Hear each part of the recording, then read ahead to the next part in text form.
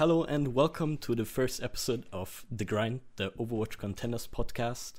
I'm the host, Promise. I'm a European Contenders coach. I'm gonna start with my introduction, I guess. I've coached Young and Beautiful in Contenders Season 1 and Season 2. I've been a player in Open Beta and the Season 1 of Overwatch. Got benched eventually as a player, transitioned into a coaching position, and stuck with that. And currently, I'm not with Young and Beautiful anymore. I'm currently looking for a team and looking into signed offers right now. So do you want to go next, LuckyMojo? Yes, I'm the co-host today. I'm also from Europe. I'm the current manager of Bazooka Puppies. And yeah, as I said, my name is LuckyMojo. I just recently joined Overwatch. I was formerly a Dota player, caster, analyst, whatever you want. I pretty much did all of it. And like for half a year or something, I'm now in Overwatch managing Bazooka Puppies. And well, yeah, I'm kind of looking for opportunities too, but I'm still the manager of Bazooka Puppies too. And yeah, let's come to our guests. Hello, I'm Wahlice. I am the team manager / translator for Fusion University, one of the NA contenders teams, and previous Season 1 champion. And basically before Overwatch, I was just a regular college student, but still I was very involved with esports and was just a huge part of the Hearthstone community and Smash Brothers. And then I transitioned into Overwatch when it kind of became the big thing. And then before Fusion University, I kind of volunteered to work with the Renegades team and Mosaic / Six Snakes. I was doing a bit of translating work for them. And this is where I am now. I am with the best NA contenders team, Fusion University. ioStux, you want to take it? My name is ioStux. I coach XL2 Academy in the NA Contenders League. I coached some teams before. We weren't super good, but apparently good enough to get, picked up by Academy. And we're also a pretty good team, I would say. It's gonna be a close finals match against Fusion. I think they're decent, kind of. But we have more Koreans, and we have the highest Symmetra win percentage in the contenders. How many times did you play? Once? Enough. Enough to be a percentage. Don't get into details. We want to keep this story short. Okay. Right? And I think, that's me. Yes. The team right. with more Koreans on the roster. Yes. And the Symmetra players. And the Symmetra players. That's why you win. You know what they say, quality over quantity. So that's just what I want to say. It's a very fair argument. I'll take that. I love it. We're already seeing two finalists going at each other right now. I love it, but let's keep it for later. Let's jump right into the first topic, which is kind of sharing your experience on the journey on the path of pro. I'm sure everyone started somewhere at some point. I've been in the scene for 2 years now, so I'm actually interested where you started off, what kind of the teams were that you transitioned in between, and how long it actually took you to get signed to an academy team. I don't know how. Okay.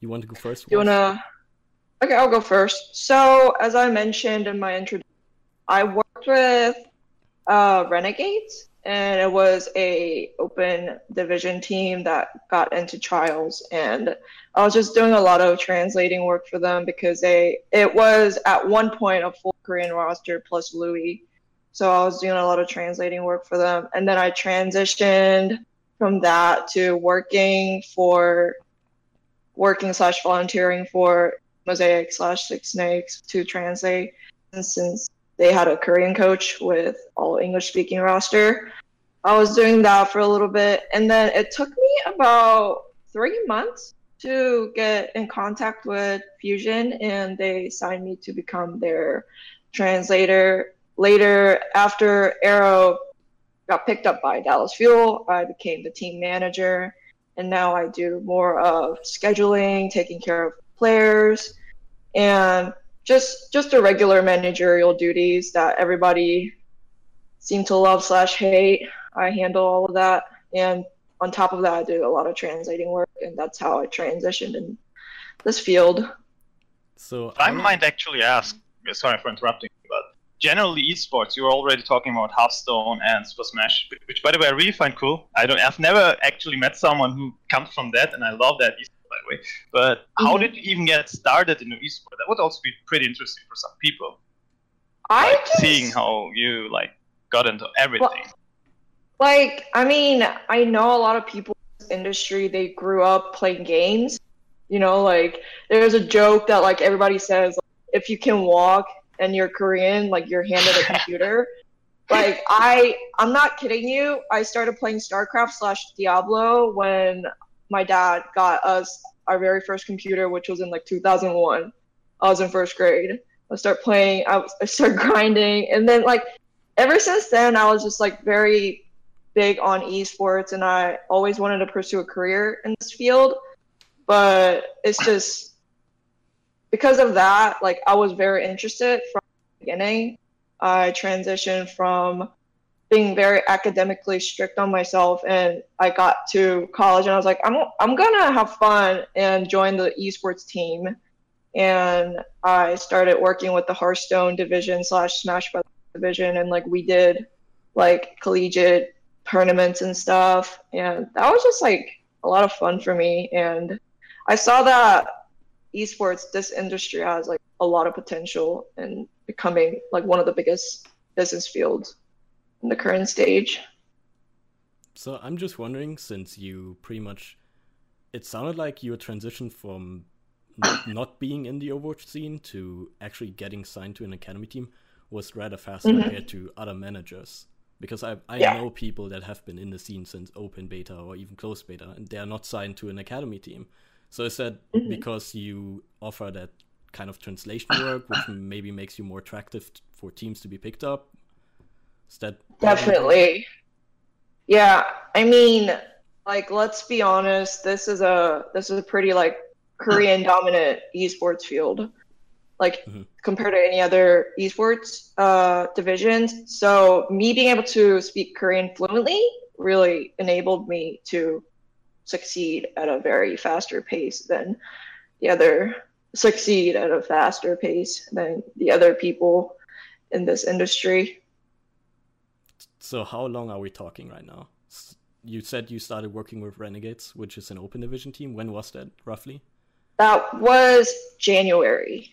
So then I was brought on to Fusion mid-March. So yeah. Okay, that's a really fast transition. It's a really fast transition. But the thing is that I have the ability to translate Overwatch terminologies, and I do VOD review with coaches. I can fluently talk to my Korean players and let them know oh, this is what Coach Arrow wants you to do in this situation. Okay. That's where me and just a regular translator are different, because I have the Overwatch knowledge. I've played it for 2 years so far. It's not as long as a lot of people have played, but I've been loving streams and tournaments. So I know all these terminologies, and I'm able to explain to Korean / English speaking players fluently and have them understand. So I think that was one of the biggest assets to me.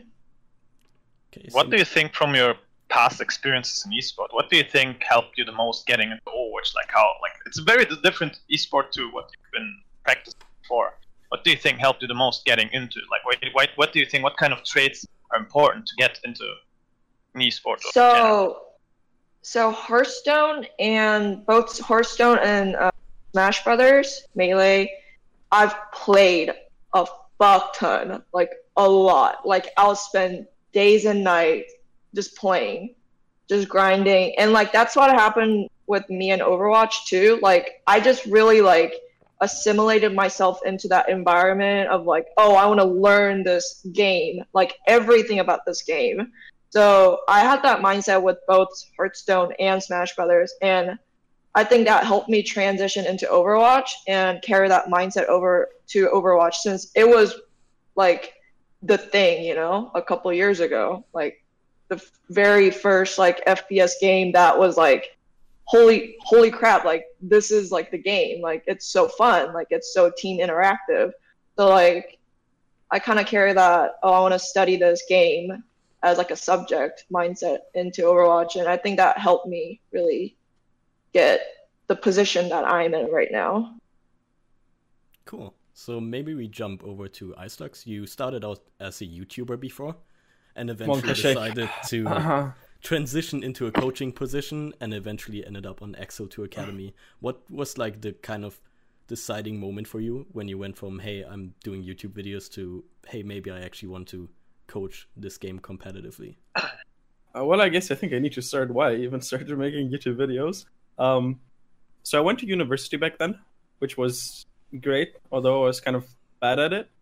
And School sucks. I was on a team that I was like super enthusiastic about Overwatch, so I just like pretty much during beta I tried to create a team.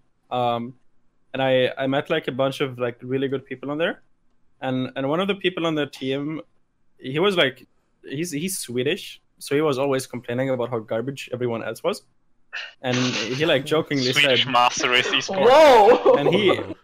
And he said, you know, this game is garbage, like maybe I should do YouTube videos to like fix people. And then it kind of turned into a bet almost, where like we would both create YouTube channels. I think you might be able to figure out that I won that bet. So I Do you want to give a shout out to your friend? He's want to remind him growling what? it, and I don't think he like actually ever made a video or anything. He just kind of gave up. But he's a good guy. He's a good player as well, kind of. Kind of. So Kind of. I used Reddit, and they liked it, and then I made more videos, and Reddit liked it even more.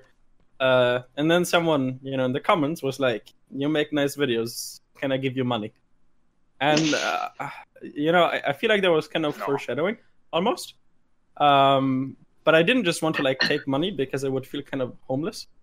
So I was like, okay, I'll take your money, but in return, you have to get coached by me. So I started the Patreon and I offered coaching for people who gave me money, and it kind of just grew, and more people wanted it. And then I had to like get on a different website, but the website was garbage, and then I had to create my own website, and it was pretty good.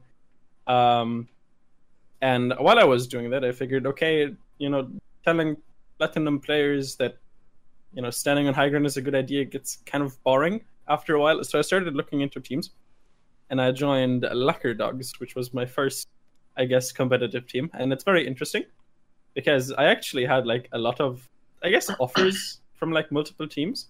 And one of the offer was actually from a fellow German called Immortal, who's currently at Gamescom. He like asked me to coach his team. But I guess I kind of knew that like I couldn't really do my private coaching and like coach a European team at the same time because it would conflict with the time zone. So I joined LuckyMojo. We played games, and then we got picked up by Panda Gaming, which was not good because it's one of those orgs that doesn't pay you, so you're kind of just a marketing billboard. But yeah, so like I stuck with them, and then I joined like some more teams in between, until most recently I joined Flow. And with Flow we got like decently far, not as far as we'd liked. Like we got to open playoffs, but we kind of fed super hard. And then I kind of like, I was pretty close to giving up. Not like super give up, but like at least take a break. But then, and this is actually great, so I still did my private coaching in order to like buy bread and deodorant. And I got a session The two essentials. with someone called Fuchsia, like the color Fuchsia. I don't know how to pronounce it. Yeah, that's correct. And he was like, you know, are you okay with me recording the session? And I'm like, yeah, whatever, do your thing. And then at the end of the session, like he was a decent player. I think he was GM something like 4.2k-ish or something. And he was like, yo, I know someone. Can I like send this to that person? Right? And I'm like, whatever. Yes, if you want to. And then like two hours later, it turns out that the person that he sent the VOD to was Kita, who was the coach for XL2 Academy during season 1. So she liked the private coaching session that I did with that guy, Fuchsia, and she was like, do you want to trial? And it's actually very interesting because during that period, XL2 was having tryouts already, and they tried like 50 people or something. I actually don't know, like a lot of people. But I wasn't invited because I'm garbage until I got that that connection. So I was, I guess, the 51 first person in that tryout, and I did pretty well. I don't want to mention any names, but I outperformed like a lot of people you guys might know, which was pretty sick. I only didn't outperform one person that they ended up taking, but then that person got picked up by Owl, and then they were like, "Hey, you're our second best, I guess. Do you want to like come in again?" So I kept on trialing for them, and then they were like, nice, we kind of want you. But then during that same time, another team was also like, hey, we kind of want you. And I'm not sure if I'm like allowed to talk about what the second team was. I'm just going to keep it to myself to like stay safe. But like they were pretty like two high profile teams. And then it kind of got like back and forth. And in the end, clearly XL2 was the superior team in every single facet. So I had to go with them. Actually, it was pretty, like it was very, very close choice. It could have gone either way.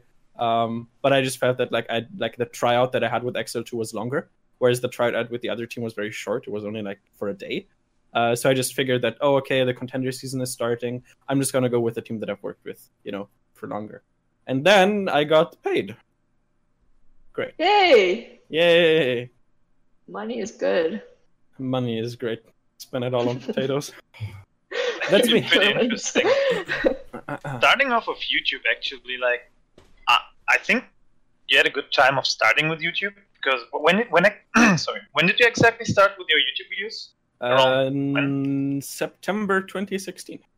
Oh, so very early. I guess that's always the bonus. If you start off early, especially with something like YouTube, and the scene doesn't even have anything like coaching or something, and you're just like making the best content at that moment, especially using a platform like Reddit. I think that was a pretty good idea, pretty good thing to do. I guess that's one way to start off, to show yourself, to present yourself.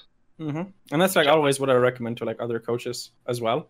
That like you need to figure out how you can kind of create a platform to show off your skills. Like it's not just enough to like be a good coach and like tell others that you're a good coach. It's always a good idea to kind of like show people like to like create something that you can give to kind of show them like, hey, I know how to talk, I know how to communicate, I know how to like create stuff that's helpful to people. And like all of that actually I didn't expect it, but like when I was writing my resume for XL2, like they actually told me I should like put my private coaching and like my YouTube stuff in there because it does actually like make a difference and it does actually make it look better, which I didn't expect. So would you say there's advantage in the platform you choose? Because there's obviously multiple ways you can kind of present yourself. Because I'm coming from a standpoint, I've been pretty much only grinding coaching. I've never like been in content production at all. Would you say there's like, I mean, Jane went the Twitch way. He made mainly like Twitch streams. You went the YouTube way. There's a lot of analysts trying the way of like posting on Reddit. Would you say there's like an advantage in the platform you choose? I personally think that video content has a slight edge over written content. Because if people can hear your voice and they can hear you talk about the topic, I think that tells them a little bit more about how you're going to function in a team. Whereas with written content, for all they know, you could have gone over that like 50 times to make it sound super, super perfect, right? So I think video content has the edge. However, if you want to reach as many people as possible and you want to get upvotes on Reddit, usually written content has an easier time because people are like, especially like they browse Reddit on their phones most of the time. So a lot of people kind of hesitate taking on a YouTube video, and even if they save it, they usually don't bother watching it afterwards.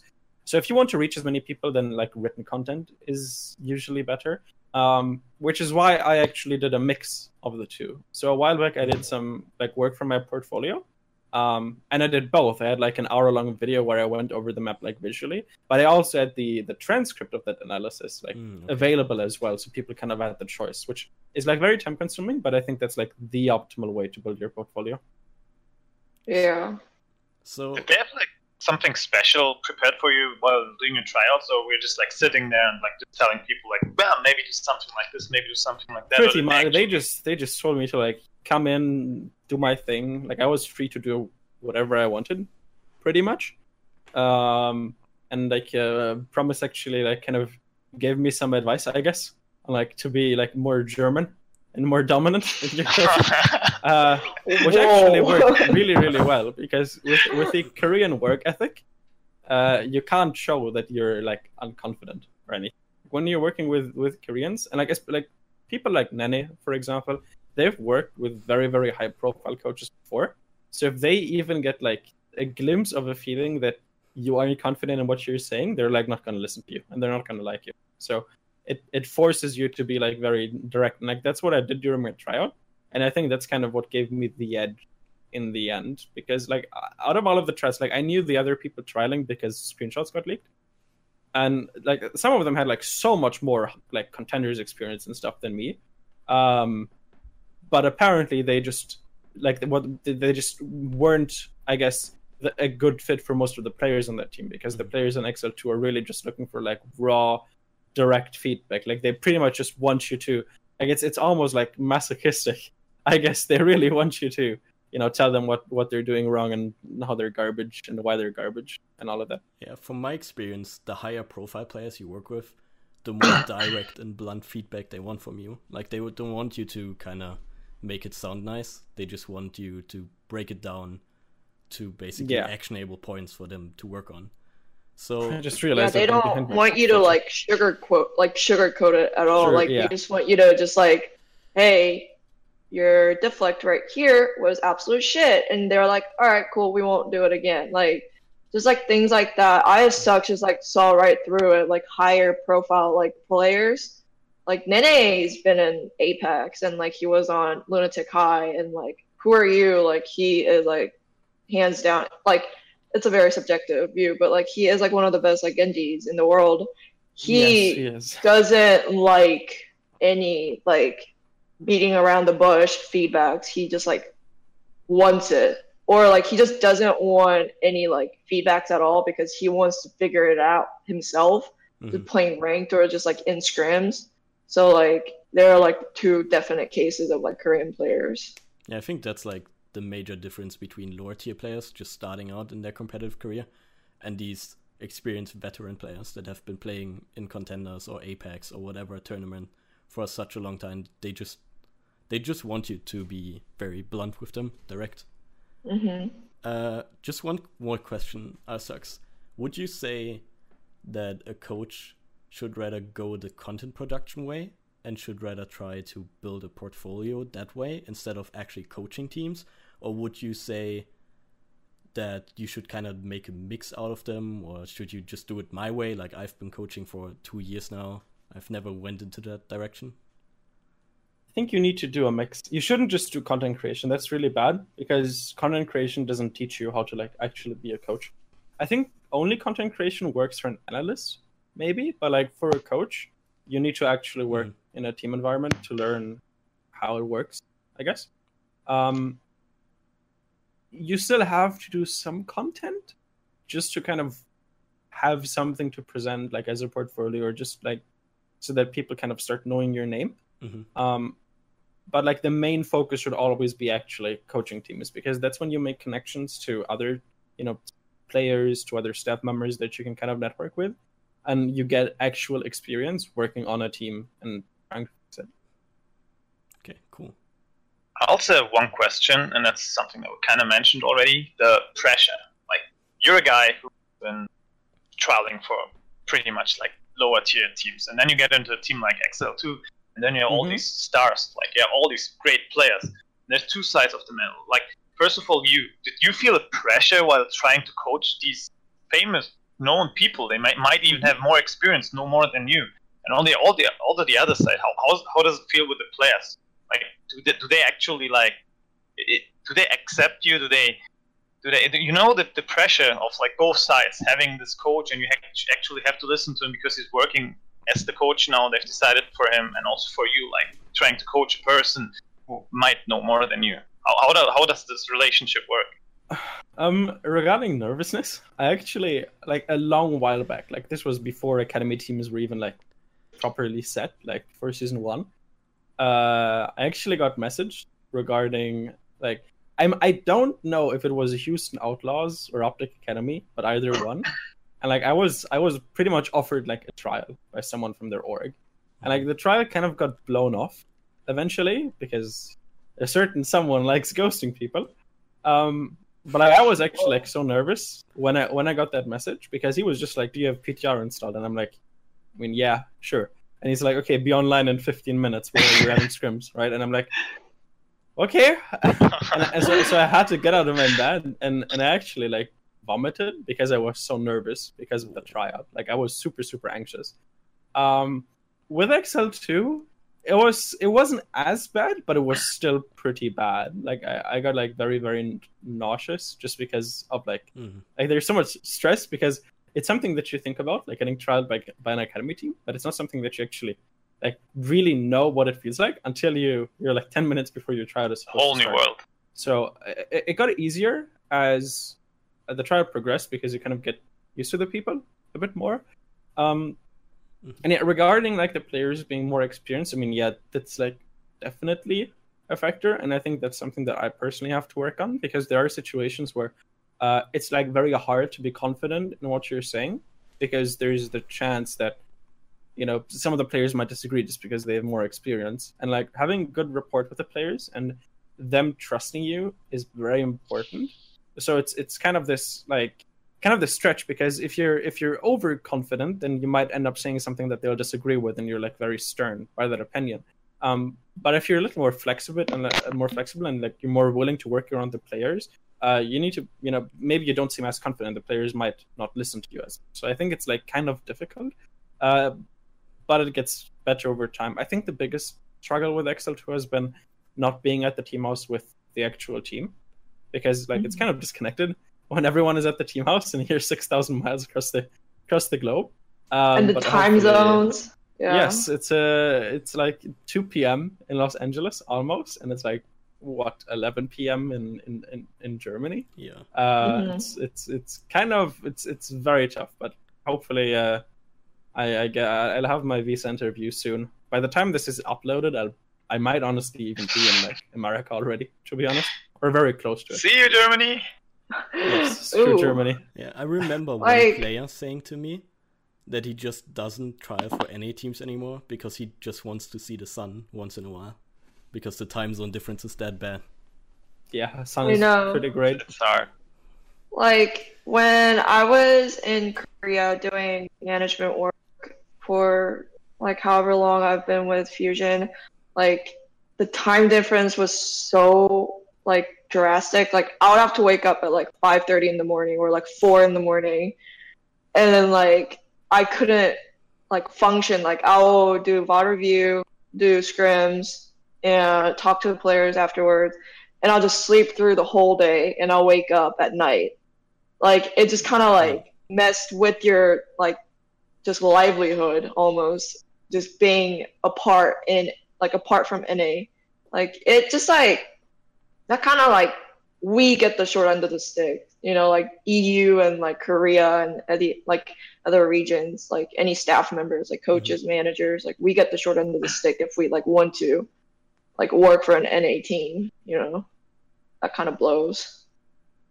How long did the visa process for both of you take? Like you're in America right now, and ioStux is going to hopefully soon. Hopefully. Like how Wahlice, you can start. Wahlice, oh my god, your name. Wahlice, you can go first. Wahlice, yeah.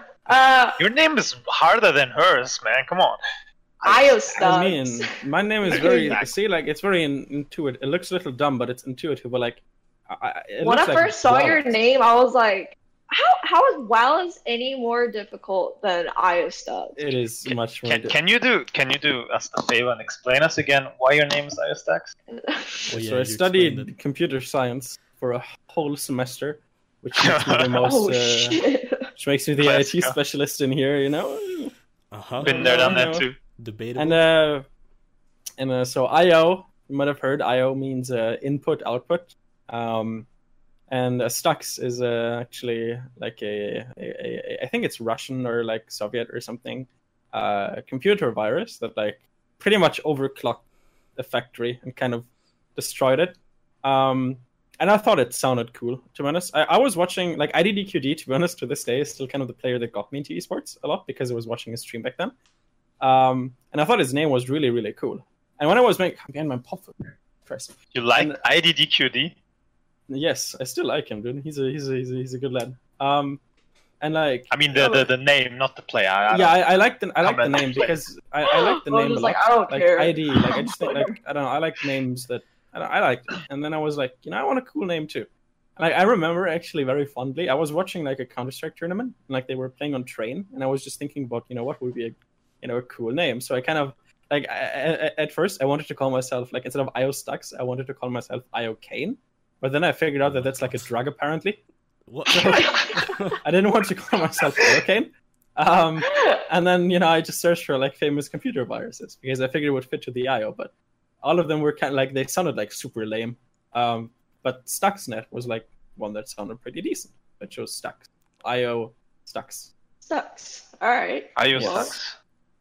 Input and output some virus. Well, Overwatch. let's just Alright. wrap the first topic up with you answering my question of how long did the visa process take for you? How long did you Yes, I'm very sorry. No, it's cool. My visa process started in early...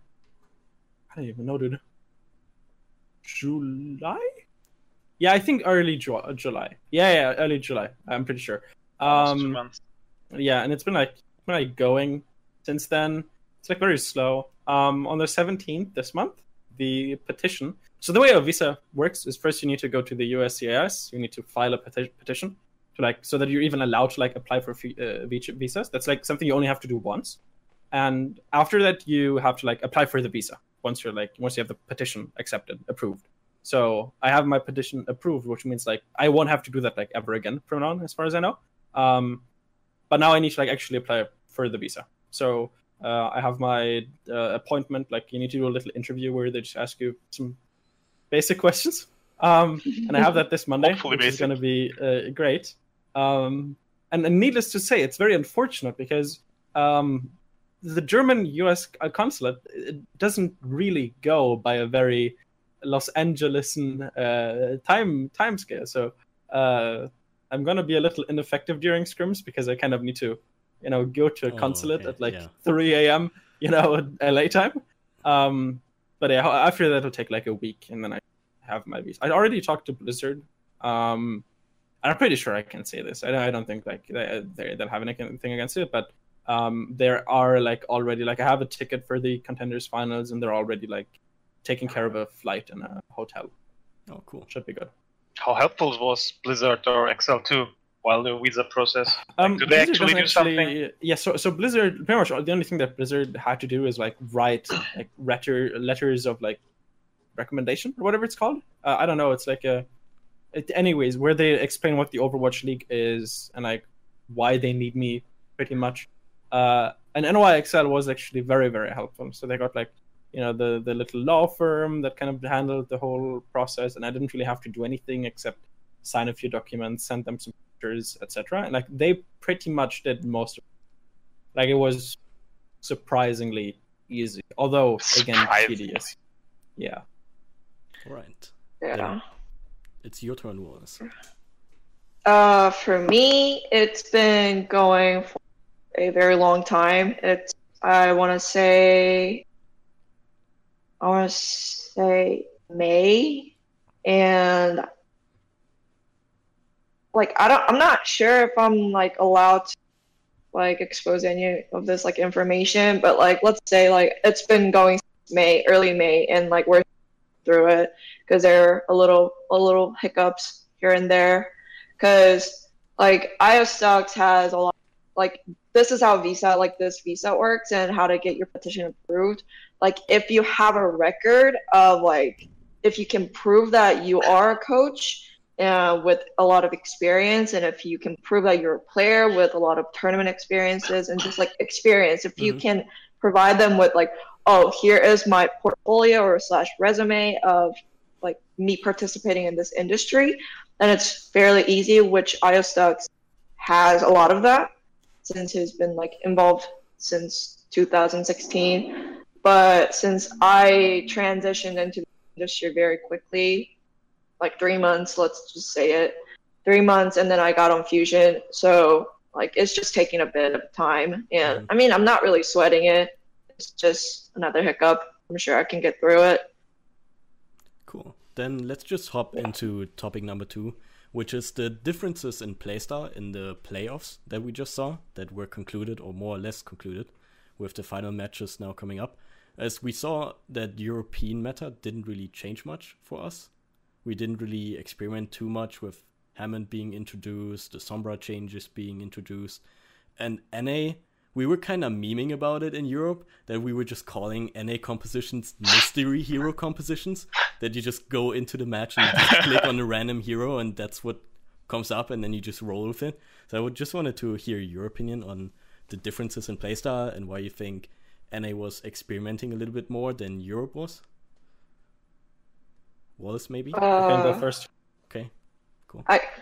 I'll go first. I think, you know, like you guys meme about how like, oh, NA, like mystery hero comps, but like we, like NA people, like NA teams joke about how Europeans only are able to play tanks. Like, you guys, I knew you were gonna say that. I knew eventually someone. You guys don't know what fucking high ground. Shout out to Radio Boy.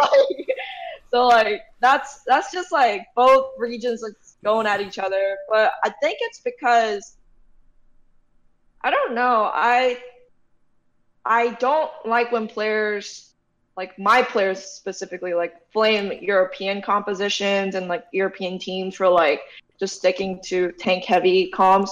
I think tank compositions take as much mechanical skills and brain power as much as dive, but with dive, which NA seems to more favor and try out, we can do dive with a lot of different characters, so that's why we see these like mystery hero compositions. And I think both regions have their like pros and cons.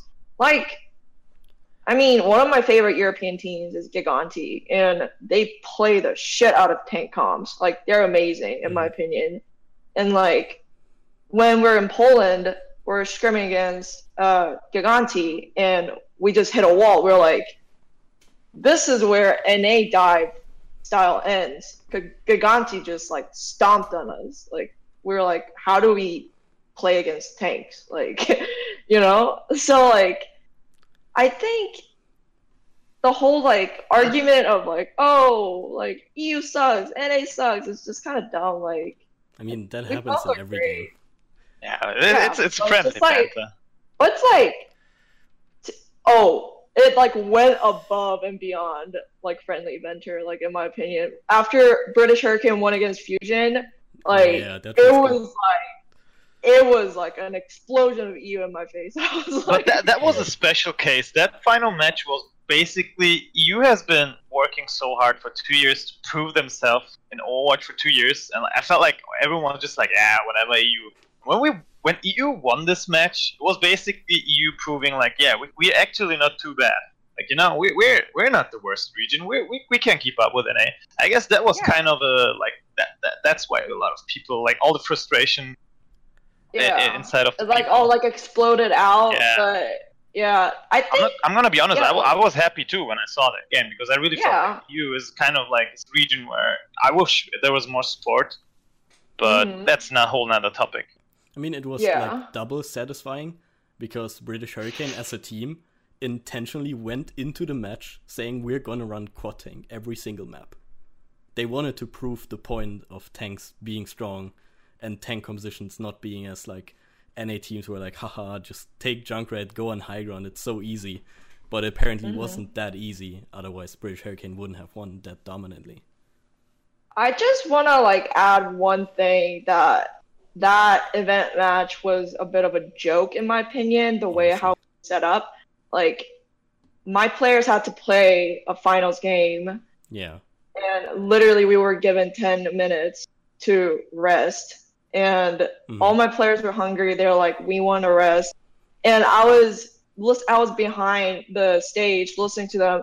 And at one point, everyone just went, I don't even want to play. Like, because they were just so tired from like having the adrenaline of like playing the finals match and then winning. And they're like, oh, fuck yeah, we won. Like, NA Season 1 champions. And then like they went in and like played 10 minutes and everyone was like, we're just so tired. Like, we don't want to play. Like, and then there were a lot of controversies behind playing quad tanks and classical NA excuse.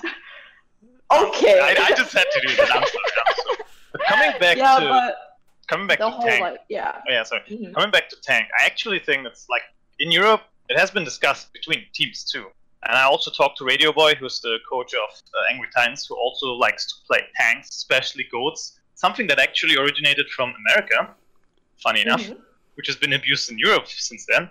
But looking back at tanks, I feel like I actually have an assumption. I'm not sure if it's actually true, but I think I know why Europe likes to play tanks while NA doesn't. Because if you look at tanks, playing tanks in the beginning, it's a comp that you can easily play. Like, getting into it, it's pretty easy. Mastering it is a whole nother question. Like, mastering it is pretty hard. Because as soon as enemies start running pretty, like, triple DPS or anything that counters it, like, you have to actually play good to still do something. The enemy's good. That's why I respect like Angry Titans and Giganti, who actually can play it like almost whenever. But I feel like Europe has the case where Europe is a region that does not have the stability that other regions have. So basically, you start off with a composition that's easier to master, so you can win matches. And then you just realize, like, tanks actually working really well for us. Why should we ever switch? And they just keep playing, and then you get better with it. I feel like NA, on the other hand, has so many people who've been established already and have playing on a high level for 2 years now. They just don't feel like they need to do that. Like, it's not, let's be honest, it's not too much fun running tanks. It's not nice to watch. It's also not too fun to play. I never played it. I can just assume it's not really too much fun to play because it limits yourself. Like, it limits your play style, limits your, like, I don't think you play heroes that you actually like. So that's why I kind of feel like America does not run tanks. They just have the more established players who can actually run more and don't have to run into the risk of not getting enough practice to play something else. Yeah, if I'm wording this kind of harshly, I want to say NA players, they want to be the star players a lot. You know, like, oh, I want to show off. I want to get the player of the game. Like, of that sort of players, there are a lot of them because I've worked with some of them, and that's just a trait they show. But European teams, what I really, really like admire is that you guys really got the whole, oh, we're a team. We have to work as a team. So if you have to sacrifice yourself and play a tank, even though you're a DPS character, like you're a DPS player, then you'll give up your DPS role and play tank. I think that's pretty cool that you guys have respect for each other to do that, and you guys have really, really good teamwork and that kind of bond. A lot of players are not happy to play tanks, but they get forced to play tanks. Yeah, but because they're not going to throw a I mean, they might, but they're going to do it for the team, you know? Yeah. So maybe... But a lot of NA players are like, I want to be the star player.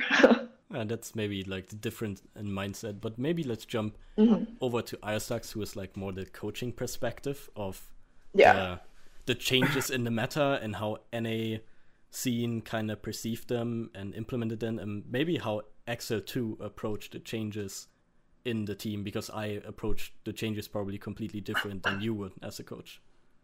So we had 1 week to prepare for the patch, and I guess you can take all of the teams and put them into one of two camps. You have I guess conservative teams that will just kind of try to see if they can use the comps that they ran previously on the previous patch and see if they still work. Like, they didn't try to be like very inventive. And then you had the more creative teams, I guess, who said, okay, we have no idea how to play any of these new characters, but screw it, we're just gonna try it out, see if we can see if it works. And instead of like trying to be super effective, they were abusing the fact that a lot of people just didn't know how to play against these new characters, especially with Hammond, for example.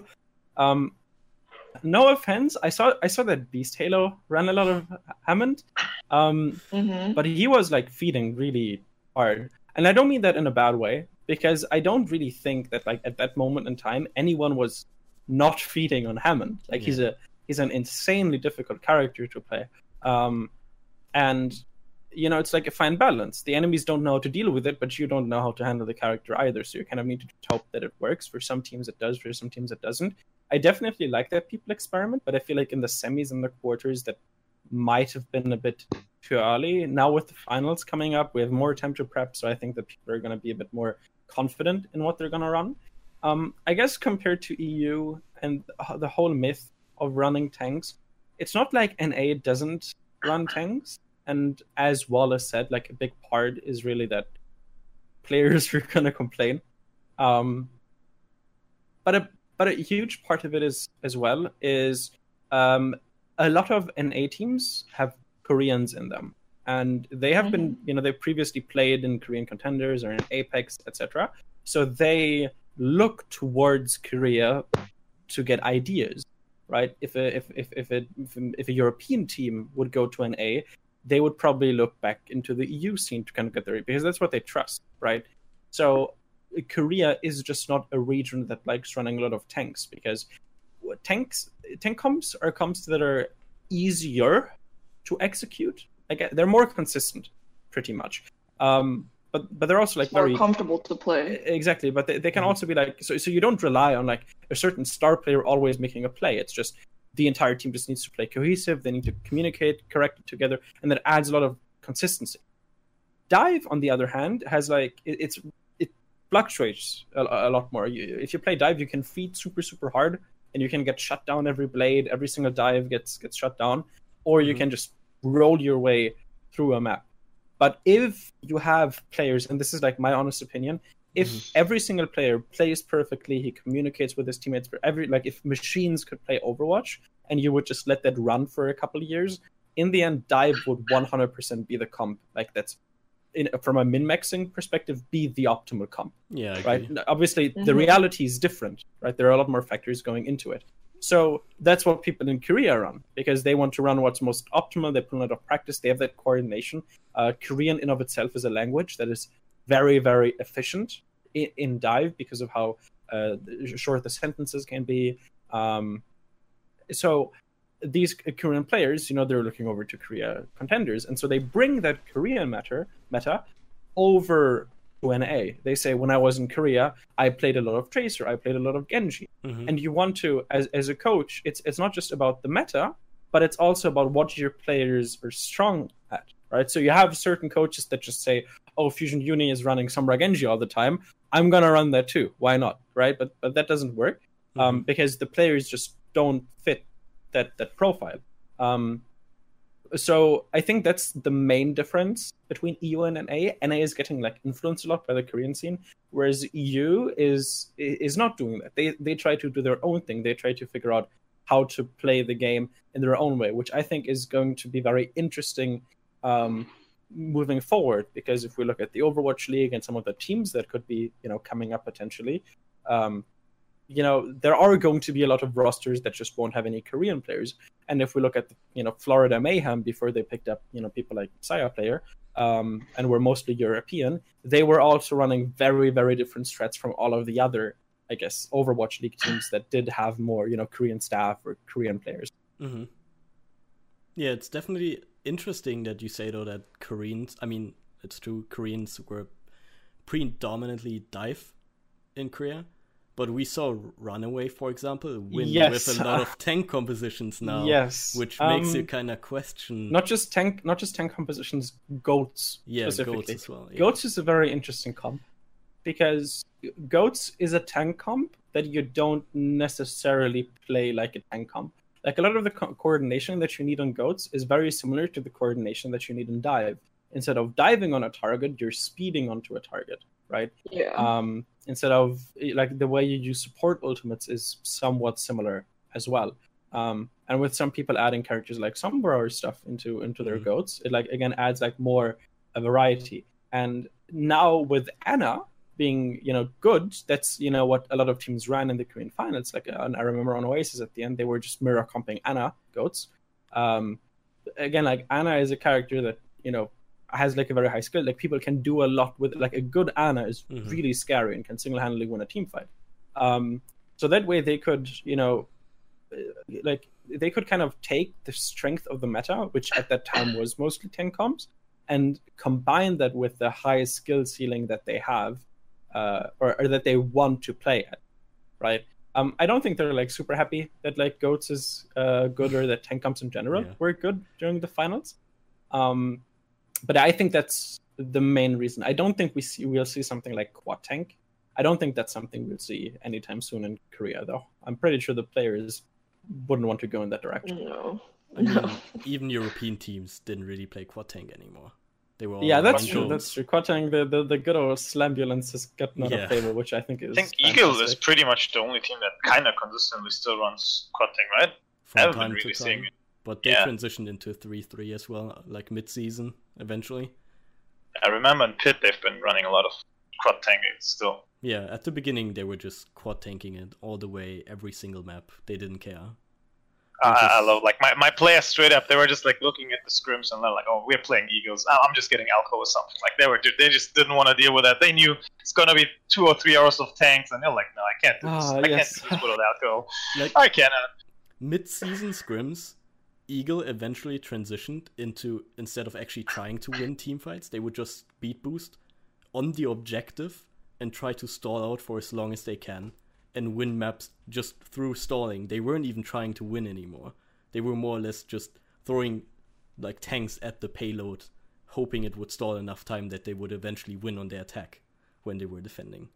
So that sounds very exciting. I'm not gonna lie. It's not exactly exciting to scrim them, but I mean, they beat Giganti playing tank. Yeah, that's just want to say, like, a lot of people, whenever Eagle was mentioned, I feel like a lot of people have been a little like behind the scene, like, Eagle isn't that good. Eagle, like, they're just playing tanks, and all the players, like, they couldn't do anything else. And, like, they reached the finals, and there has to be a reason if they reach the finals. Like, it's one of the best teams, pretty much, in the Tier 2 scene right now.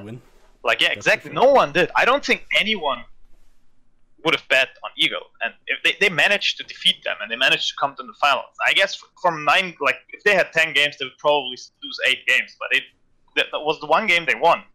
And this means something, that what they're playing and what they're doing works. Even if the players, I don't want to judge, but a lot of people say that even if the players are worse, the strategy is so good and they can just use it so well as a team that works, and it brought them to the final. And let's be real, that's where everyone's heading. They're in the finals right now, and they did what they wanted to do, and that's just respectable for me. Like, I can't shit talk tanks. It works, as long as it does.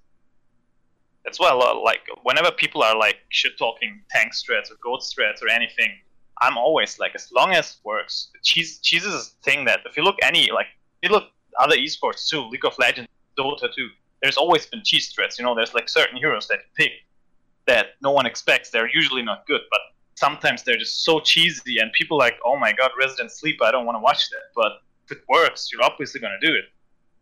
I mean, in the end, what counts is winning the match, proceeding further in the tournament. What brings you the win is pretty much irrelevant in the end of the day, as long as you win. But another interesting thing is about tanks, which is also interesting for you guys. Like, I actually want to ask you guys, especially the coaches, if you're looking, if you would be scouting, like, I guess as a coach you also have a little bit clue about scouting a person.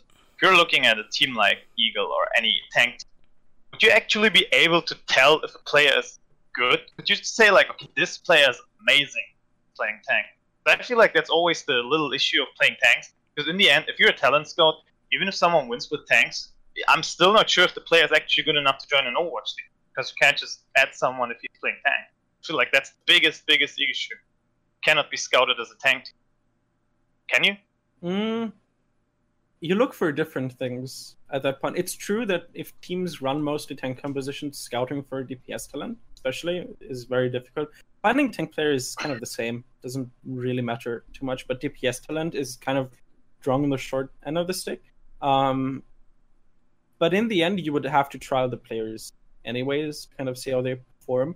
And I guess instead of looking for like individual mechanics and stuff, you look more for, I guess, coachability mostly. What kind of player is he? Can you work with him? Is he eager to learn? Is he easier to work with? Is he like a vocal player?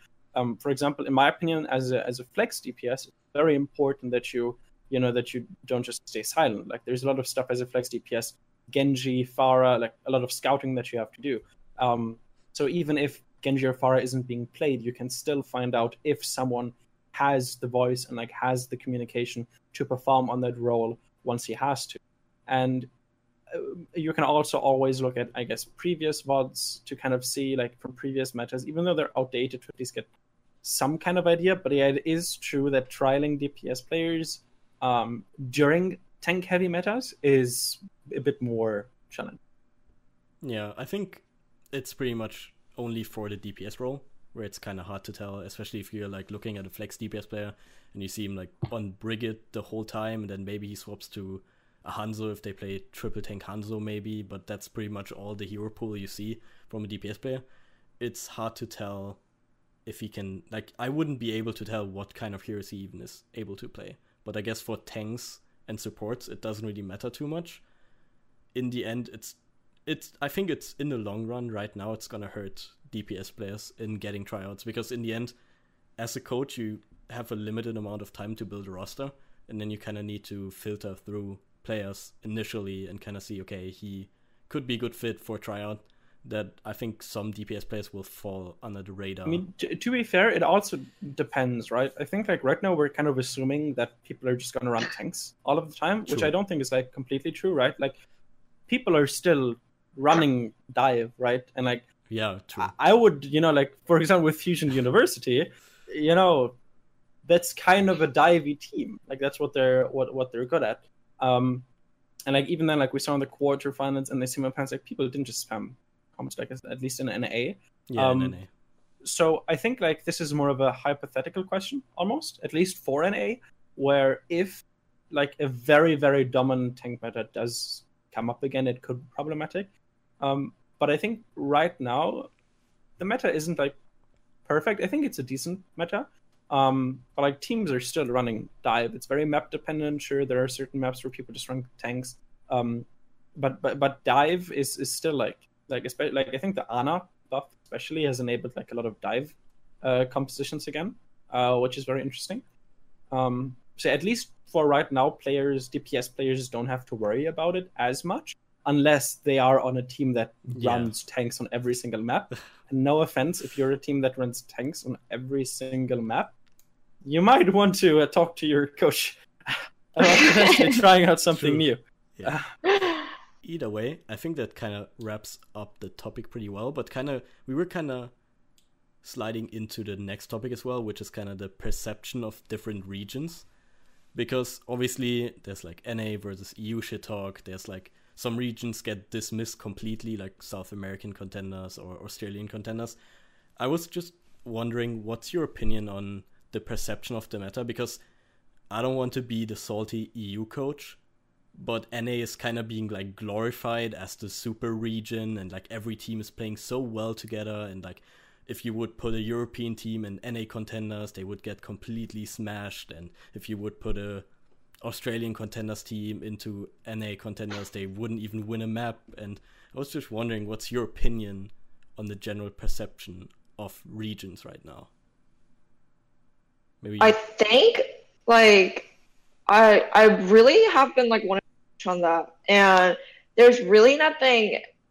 It's really sad to say this, but there's really nothing we can do when it comes to just our tier 2 scene like being very, very split. And like you mentioned, NA is being glorified, and like Australian, like Pacific region, or like Chinese contenders / like South American contenders, and a little bit of EU. Like you guys have little to no resources, like the spotlight isn't given to you because like I hate to say it, but we like NA region have the most Korean players.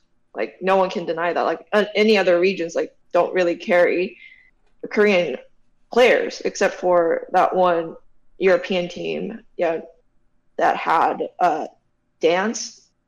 But but NA has, most Korean players.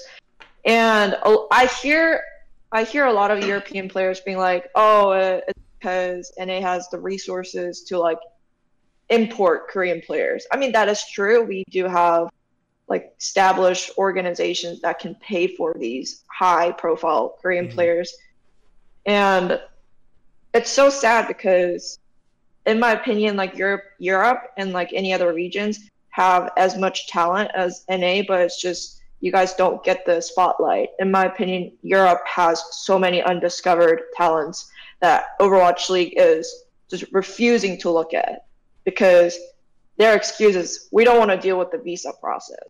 Like, it takes a lot of money. So, like, why do we bother looking at Europe, any other region, when we can, like, we're guaranteed that Korean players are better? Like, they don't even bother to look and seek for talent. They just, like, look at Korean, like, NA players, and they're like, oh, it's easier. NA players, they don't even need visa. They're already American. So that's where, like, the whole region separation play. And I think it's just, like, it's not so much of our fault. It's I don't want to get banned for this, but like Blizzard's fault. Like, I mean, you cannot say something if you feel like that. I mean, it doesn't have.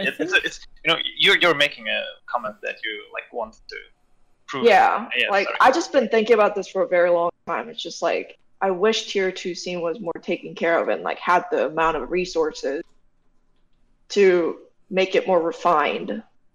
Then we would have a huge player pool, instead of just all these regions shit-talking each other for no reason all the time and being like, oh, yeah, South America would never have a chance or whatever. Like, I think it's just, like, sad to see because... I think it's... With the other regions, I don't actually think it's a question of if they're going to grow. It's just a question of when. And I guess you can say it's Blizzard's fault, but here's the thing. So, most other esports scenes are usually like a little bit more localized because they grow organic. So the scenes can grow at their own pace on their own.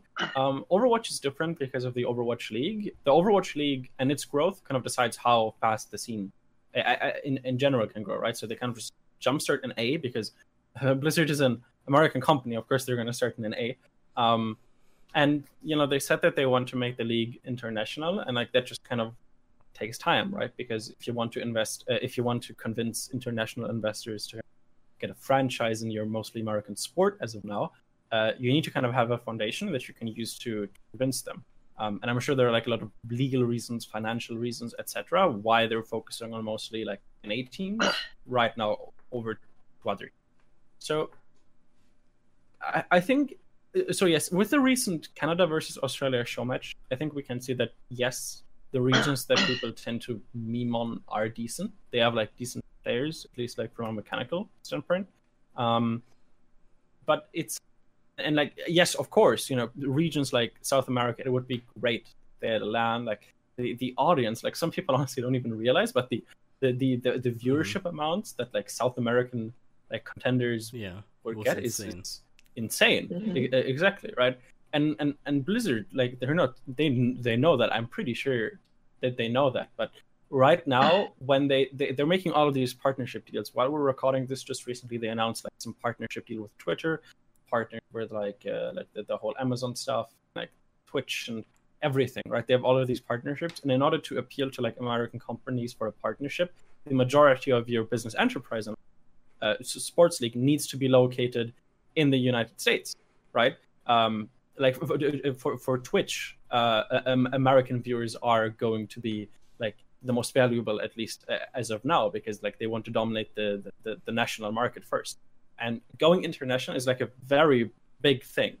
Like having like something like this, like even span through 2 continents, like EU and NA, if we just disregard like the other continents for now, that already is like a huge endeavor. So I am very certain that we are going to get more love for the other regions soon. It is really just a question of time. And when we compare the scene in Overwatch for Overwatch League to what happened when Overwatch League came in, there's like a very, very large difference. Whereas when things like the NALCS came in, like it was like very, very small, and it kind of gradually grew. Whereas the Overwatch League just bam, we're investing 30 million a franchise slot, and like it just blows up. Like you can't do that with all of the regions at once, right? So I think it's like a necessary evil for now. I mean, I don't like it, but I'm pretty sure Blizzard doesn't like it anyways. But I think they know, like, tough shit. We kind of just have to do it this way. Like, that's how. I think it's just like works. How unprepared Blizzard was, like, in the sense, like you said, they jumped like it. You're phrasing it like it's the necessary evil, but I guess I'm taking it into a more emotional side of this. Like, just imagine, like, all these players and coaching staff and, like, any managers and just, like, staff members, like, livelihoods and just, like, feelings. Like, they're just completely getting disregarded, and, like, they're getting no spotlight. And it's just like, oh, casualties are needed in the process of growth. But if they had taken more and more thoughts into development, and I don't know, just like thought this through more thoroughly, I feel like it would have been handled a lot better. And just the fact that, like, if you look at Korea and Contenders, it's like a whole different, like, venue almost, like, because if we looked at, like, Apex, it was handled by OGN, who had been handling, like, esports venues for a very long time, and Blizzard, like, hired them to do that, or, like, OGN, like, proposed to do Apex and, like, did all these, like, amazing productions. But, like, we don't even see that in NA. We get the whole, like, joke NA production. I feel like if Blizzard that's fair. Yes, I mean, looking at the World Cup and, like, even the recent, like, fan festival, the English broadcast. Yes, okay, I can admit maybe that's like maybe that can be improved. So I guess I'm kind of torn. I think Blizzard might be getting a little more shit than they deserve, but also some of the shit that they're getting might be, like, in certain ways, like with the production, for example, deserved. It's kind of a hard topic to talk about because there's so many factors. But I, like, definitely agree with you too. It's like talking about game balance, or everyone's like, let me take over the game balance team. I'm gonna fix Overwatch. But, like, we all know that's not gonna work, right? And it's kind of the same thing here, right? So I can come up with all of these great solutions. Give South America land. Use all of the money you make with the Overwatch League. Sell contender skins and use the money to increase the price. Like, there are all of these, like, ideas, I guess. But the problem is, I don't know how to like have, like, a business at that scale, or even, like, I don't know. I'm not a producer. I'm not a. I have no idea, right? Yeah. So, like, from my perspective, yes. And the reason why I have this stance, and I guess why I'm kind of defending Blizzard a little here, is because when I was growing, like, I guess my own YouTube channel and, like, my own Discord community and everything, like, people were messaging me with, like, ideas that, from their perspective, sound really like, hey, you should add a channel on the Discord for this, or hey, can you make a video about this, or can you change this about your videos? And you're like, yeah, those are really cool ideas, but, like, if I would make this change to my videos, then they would take, like, 2 hours longer to edit, right? Like, one person said that I should edit out, like, the like, speech breaks, right? Like, which is what a lot of vloggers do, right? But, like, they don't realize it takes a very long amount of time to go through the entire video and, like, cut out every single moment where you take a breath. Right. Mm-hmm. And I feel like it's kind of the same thing. So sure, we think, add skins, sell them, and then add them to the prize pool. But maybe there's, like, a huge, like, there are, like, financial documents that need to be signed. Distributing something like this globally is probably also problematic. So I think there's, like, a bit more to it. Again, I don't know. For all I know, Blizzard just doesn't want to, right? But it could also be that Blizzard really wants to. They just can't, or they don't think it's feasible as of now, and they're, like, planning on doing it, which brings us to, like, if we talk about the contenders, the payments as well, and, like, when I went through the visa process, for example, I thought, like, And a visa for easy clap. Like, you just go there, talk to someone, they give you a visa in 3 days. But then I need to wait 90 days until they approve my petition, right? And there are all of these forms, and I have no idea why I'm signing all of this garbage. And I'm just worried that the same sort of stuff is also stuff that Blizzard needs to go through. And they are doing all of these things, and I can imagine that it's very frustrating because we keep saying South American LAN, add more franchises, all of this stuff, and who knows, maybe they are already on it. Maybe they're already starting the process to do these things, but then negotiations take a month, and then finding the right broadcasting talent, maybe that takes 2 months of trials. Right, so for all we know, they already have a South American broadcasting plan, but it just won't be ready until 3 months from now, something like that.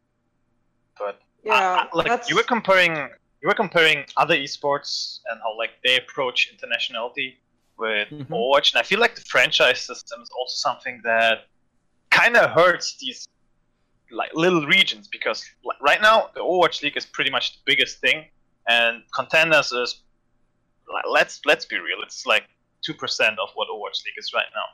The thing is, if I compare it to my past experiences with Dota started off exactly the same. For the first 2-3 years, there's just been NA, EU, and China, which are the big regions, and everyone else, no one did anything. There were tournaments, but no one watched them. They were just privately financed stuff.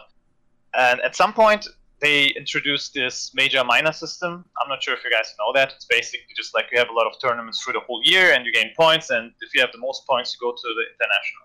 And Blizzard said, okay, we want to support the regions. So basically, if you are a major, if you're a minor, you have to make sure that at least one team from every region comes. So we have SEA region, we have South America, and etc. You know what I mean? So basically, there always has to be one representative from every region. At first, everyone was just why? The South American teams are so much worse than NA. Why do we want to have them there? It's just gonna lower the quality. And for half a year or 1 year, it was like that. Teams just sucked. They had no chance against all the other teams. But at some point, right now, all these South American teams, all these SEA teams, I think there's been 3 SEA teams who've been keeping up with everyone else. There's been 1 SA team full of Brazilians who've been keeping up with everyone. It's just within 1 year, these players with just this little chance have been rising so much Dota esports, where I feel they've shown that to give them the initial chance, they're gonna prove themselves. But with the franchises, I generally don't see a SA region joining Overwatch League soon. I don't see any SEA region, Australian region, anything joining the Overwatch League soon. If you just look at everything, the teams that are planned, even if the teams that are planned are not set yet, we have 2 teams announced, and they should actually announce 2 teams soon. No one knows which regions, but it's probably going to be 1 EU, 1 NA or something, or Canada when I say NA. So I just don't feel it's going to happen within the next 2 years. And if they don't actually improve Contenders to be the real tier 2 scene that it deserves to be, these teams are going to suffer even more than EU and NA. Because right now I just don't feel do Overwatch League teams even watch any of those? Do they even respect Australia or something? Do they? I'm not sure about that. I don't know. I think one thing you're missing regarding the franchises, whether something like Australia gets a franchise doesn't depend on an Australian investor actually investing, right? So with the London Spitfire, nobody from London is investing into that, right? Cloud9 is taking care of that. So I think that the problem isn't that those regions don't have funds and investors that are willing to invest in the Overwatch League. I just think that the investors in North America that are looking for places, localize their franchises in, they just don't. Maybe they don't see the market in those regions. So the issue with Australia isn't that there's no investors. Maybe they just think that growing a fan base there isn't going to work. And that's just an example, right? Again, it's really a lot about time, because I think if we take the South America example, I think South America, even if they don't have an investor that's the Overwatch League, maybe an investor from an A is going to see, look at how many viewers South America is getting. I really think we can build a fan base there. They're going to invest into that.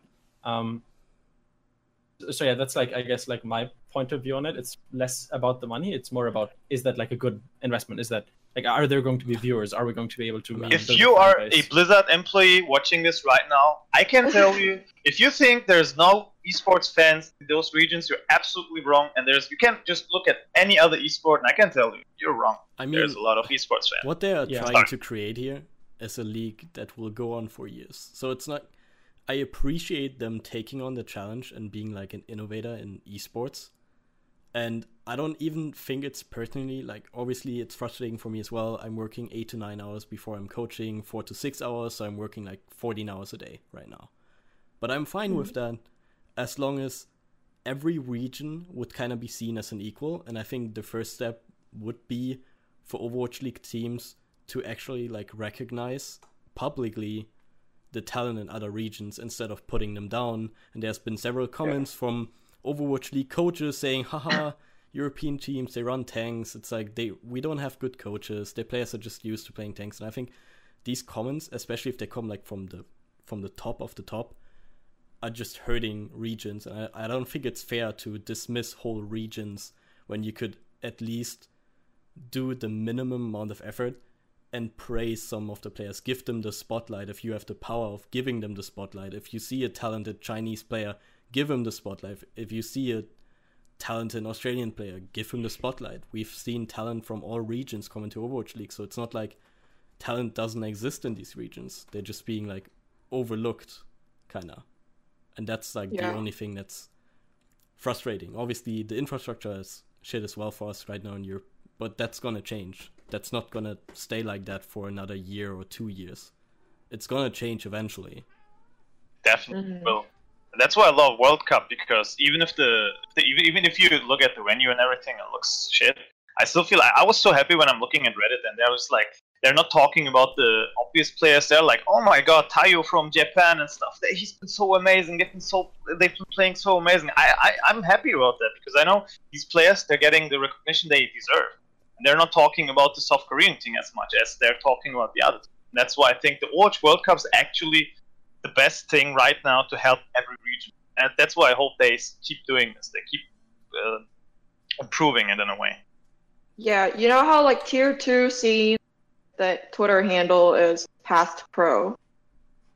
Like in this condition, it's just stay in tier 2. Like go nowhere. It's not Path to Pro. Like that's all. I just want to like wrap it up. Like my opinion. Like if you're gonna name something, like I know, like I agree with a lot of things that like ioStux said. Like there are so many like business aspects of these huge companies and investors that like we like fail to take into consideration, and like we're just like, to them we may seem like we're just whining and just complaining about things that they're already working at. But in my eyes, there's a difference between changing something drastic mid-project and refining and taking feedbacks as long like as you're going and developing something. But in my eyes, just like Overwatch, Blizzard just took Overwatch and was like, oh, it blew up. Let's blow it up even larger, even before they had an infrastructure or had a defined box for tier 1, tier 2, open divisions, trials, whatever. And they just like threw it at us. And then we are saying all these feedbacks, and they should at least be open to our feedbacks and not be like, we're working on it. Shut up. Like, we're working on it, you know? Yeah, I think like, it's just the lacking communication. Like, at least acknowledge what we're saying. Like, in Europe, we kind of accepted it by now. It's like, that's not going to change no matter how much you cry about it. That's just going to stay the way for now. But at least give us the acknowledgement of, hey, we're aware of the problems you have as a region. We're working on it. We can't give you a time frame because maybe they have like business decisions to make, but at least like acknowledge it. Like communication. That's very interesting actually, because when I played WoW a lot during a time nobody likes talking about lots of Draenor. Whoa! A lot of people had like similar concerns about that game, where like sure Blizzard is fixing stuff, but like the main issue was a lack of like Blizzard made choices that weren't that great, but like they just weren't talking about it. So with the expansion afterwards, Legion, what they did is they made like very regular like Q&A sessions on Twitch with like one of the main game developers, and like that was praised. Like people loved it. Like so many people watched that, so many people asked their questions, and that was really great. So I think the issue that not even issue, like that's harsh. I think the struggles that they're facing right now in Overwatch, or like that the community is really mad about, the community isn't like, I think they would. I mean, some people are stupid. They just don't know how the world works, and they think that like everything is super simple. But like most people, I'd assume, are smart enough to realize that like yes, these issues fixing them take time. The issue is just that people don't know when it's going to happen, and when they don't know when it's going to happen, you know, it might as well never happen, right? They don't have anything to look forward to, right? So maybe that's something that Blizzard can look like. Have like Q&A sessions, have like recently during the start of the game they made like so many like developer updates talking about all sorts of stuff, even very minor things like balance. And now they're only really doing like, when was the last time they did a dev update? It's been like such a long while. And I think having those and like just them saying like, hey, you know, we're listening, shut up, let us do our work, I think that already is going to help out a lot. So yes, like I'm not saying Blizzard, you have a month, go fix everything, because that's reasonable. And I also don't want to say that Blizzard doesn't know that these issues. They right? do know. Everyone is telling them. Exactly. Like I talked to like some people there after that infamous Reddit post. Like after, like they know about they're not stupid. They know. But with a large company like Blizzard, you need to keep it can be very.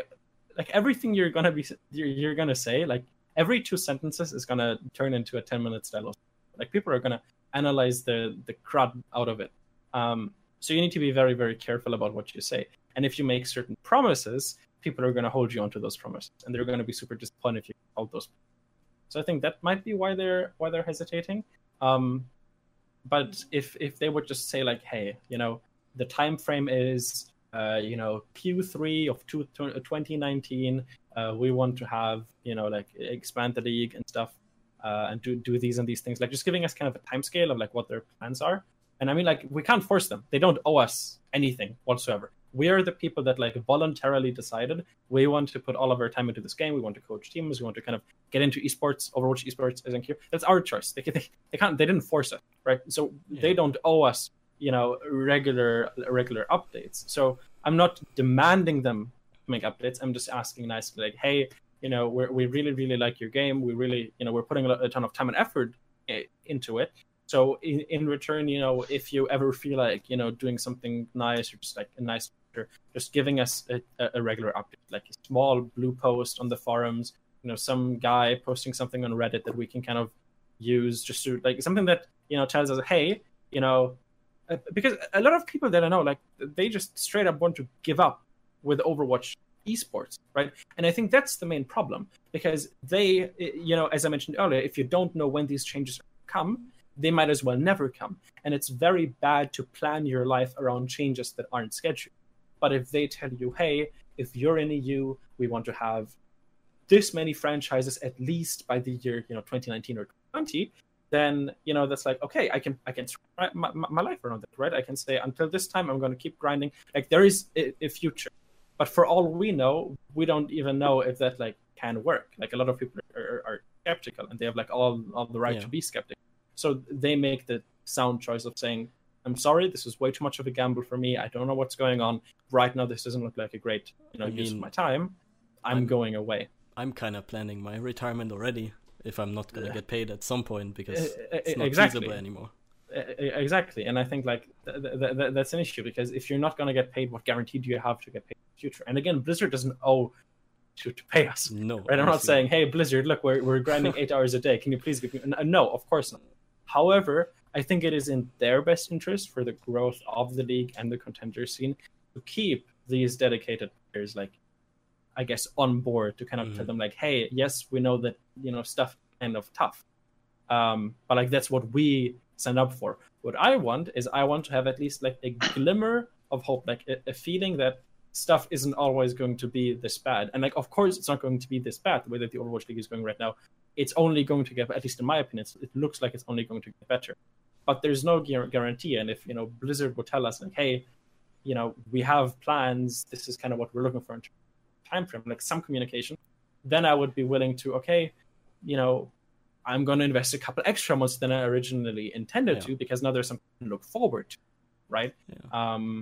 I think Blizzard needs to think of us almost as, and by us I mean like contenders, players, upcoming talent, people that invest a lot of time into Overwatch without getting paid. Think of us almost as like investors, right? Where we also need to be convinced, like, is this a choice? Like, we're throwing a lot of our lives away, like a huge chunks of our lives away in order to pursue this. Tell us why we should do that, right? Well, to kind of sum it up, because we're already going towards the 1.5 hour mark, and we're just kind of done with topic 3. Overall, better communication would probably help the longevity of like tier 2 and especially tier 3 scene, who's like not getting any spotlight. We're kind of getting open division trial streams and open division streams, but yeah, like open communication streams kind of would work for us. So to kind of change the topic, maybe a little bit abruptly, but to kind of get back into the competitive things like contenders overall, I just wanted to talk about your transition from basically coaching open division teams to XL2.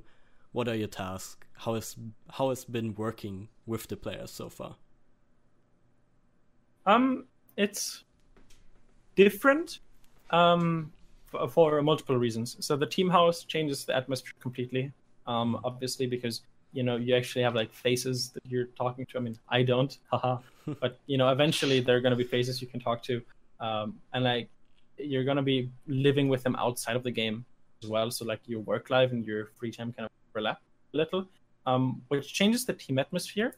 I think in a positive way, at least if the life of the team outside of scrims is like good and positive, because if they end up like becoming actual real life friends, if they go out to Universal Studios and they have like outings and like cool events that they go to, they can actually become friends. They know each other personally. So when you're in a room with them and you're scrimming and something goes wrong or someone is feeding, I think it's a little harder to get mad at them, because at that point he's not just prop up a screen. He's your actual colleague. He's like your friend, certainly. So that's like I think the first difference. The second difference are the Korean players, because they have like a very different work ethic. On the team I was on before, Flow, we had one Korean, Funky Jaeger, who was I guess similar to the Koreans on XL2, kind of not like in the same ballpark. But you need to get used to that. Like from a language perspective, you need to know how to talk to them so that they like understand what you're saying, to so that they don't zone out during reviews because they don't understand a word. And like their mindset as well, how they interpret the meta, what they think about the game, because there are going to be a lot more disagreements, because people at this level of play, they're confident in their ability and like their knowledge about the game. So if they disagree with something, they're going to be like vocal about that, right? They're going to say like, I think this character is trash here, even though someone else on the team might say, I disagree, I think this character is really good, right? And so as a coach, you don't really have to deal with that like in lower ratings, but in lower levels, people are like, just trust my team, right? He plays that role, he knows the stuff, I'm going to trust the coach. Whereas with XL2, it's a bit harder to be confident and like earn the respect of the players. Although obviously not impossible. It's just like, again, the next step. And I can only imagine that like going into the Overwatch League, that's going to make stuff even more, I guess, hectic. And like there's going to be some added. So yeah, I would say like the difference between XL2 and like open teams is very, very large. Like it feels like a completely different thing, like a completely different job, to be honest. But it's not like you get used to it, definitely. And I think I got used to it. Have you ever had a disagreement with your players? Like you tell them like, I think you should have done this, and he's telling you like, no, I think this was right. Did you ever have a situation like this, and how do you even handle that as coach? They like disrespect your opinion. Those situations do come up. It depends. So when a player disagrees, I ask them why they think that, and they can kind of explain why they think differently. If I don't think their argument is like very sound, I just tell them, okay, nice, but we're gonna try it my way. Right? So I suggest a certain comp, and he says, I kind of want to switch this character for that character because of those reasons. Then I can go, that's true, but then this is gonna bring up these issues, and like they're like discussions usually happen. Very rarely are there situations where we disagree on something and we decide to, do it. We usually spend a lot of time talking and getting everyone on the same page before we try something. Because when you're coaching a team and you want to try a certain strat, but 3 people on the team think this strat is super, super garbage, then you're not going to get an accurate representation of how good that strat actually is. Because those 3 players, they're not feeling it, they're not into it, they're not giving it their all, and that's going to misrepresent the composition. But if everyone is on board, everyone trusts you, everyone is on the same page, and you try comp, then you get a much better feeling. And I think, again, it's with any comp, to be honest. If like it was with I don't know, like with Doomfist, for example. Some people, with the newest patch, he got buffed like very heavily, to be honest. Some people didn't want to try him. They thought it was a risky pick, right? Like Doomfist has been kind of known as that cheese character. But then you kind of talk about it and you just try it. And it's very important that you convince the team, because Doomfist is a kind of character where if the team isn't confident in the Doomfist, if they don't know how to play around the Doomfist level of aggression and burst, all of that stuff, you can't properly play Doomfist. Like the team really, really, really needs to be on the same page, especially with dive compositions around. If you play like Winston, Diva, Doomfist, and then a couple other characters, if your team doesn't want to play Doomfist, then you're going to look really, really bad on Doom. Which again is just one example. So yeah, I guess overall, players do disagree, which is a good thing. You just have to like talk it out and get everyone on the same. Yeah, I think that's kind of also, again, difference in mindset. Higher tier level players, they just challenge you more, which makes you improve as a coach way more as well, because you kind of have to explain your points a little more in depth instead of lower tier players or like new rookie players in contenders. They just kind of, they swallow everything down you tell them. Like they don't question you at all. They don't tell you their opinion about their role. They don't explain their POV of their role, because for me as a coach, from a third person perspective, I'm not gonna understand the role as well as the player playing the role would. So having these players challenge you is good, I think. You just have to make sure that in the end of the day, you are the coach making the decision and they respect that. I agree. Actually, a question to Promise. I'm sorry, like coaching. Like we've been talking about all these very professional players who've been in the scene for a long time, but let's ask you. You have been having these players that are not as experienced. They're like partly new players. They haven't been into esports too much. They've mostly been playing maybe ranked or something, or are pretty new to esports. How do you feel as a coach working with people who might be inexperienced? Do you feel like they still try to do their own stuff? Do they not respect? Because in my team, we actually had that issue. Like our coaches had issues with our newer players to engage, because they just, when we had these coaches that have been like really straightforward, like telling them, dude, that's wrong. They've been like, you don't tell me what I do. I'm the player. Who the fuck I'm sorry, but who are you to actually tell me what to do, you know? And so usually the issue, like you have to respect the coach, and they just simply didn't. It was an issue for us. How do you deal with something like that? With such players. Something like that never comes up in my teams. I have like a very authoritative coaching style, which is why I gave ioStux advice as well, like how to be confident and actually like talk to players in a way where they, depending on the player personality, they will still try to disagree and they will still like try to push their point forward. But in the end, at least in Young and Beautiful in season 1 and 2 in Contenders, they brought up their concerns. They told me what they think, and I respect that and take that in as feedback. And every coach should. You should never dismiss your players. But in the end of the day, if I told them you play Rhine out on the map, you play Diva on the map, they would play that without question. And that's up to the coach to establish that early. I've been trialing with a lot of teams recently, and I've seen teams that were like completely player run, where I would come in and I would actually need to basically very rudely tell them to shut up in between maps, because I'm talking first. I'm going first. I'm gonna explain what I think, and then every player is welcome to give their thoughts, but there's like no clear kind of authority figure in a lot of teams, especially in the lower levels. I don't think that's the case for Overwatch League teams at all, where a lot of these head coaches just kind of, they play along the rules of their players, but the players should play along your rules that you're making. So I've worked with a lot of inexperienced players, which makes it a lot easier because they come into your team. They don't know any other coach. They don't know how other coaches function, so they only learn your way of working and they just respect that instantly. So when I join and trial with teams that have had their own structure and their own way of doing things, it's a little bit more painful and a longer process of changing a player from, hey, I'm talking first after round, I'm gonna tell my support player he fed his ass off on X map, to getting him to shut up and listen first and bring his feedback along the way, like respectfully. But that's like up to the coach and the coaching style that you have to get the authority. So if you're telling me that your coaches had problems with that, that's their fault.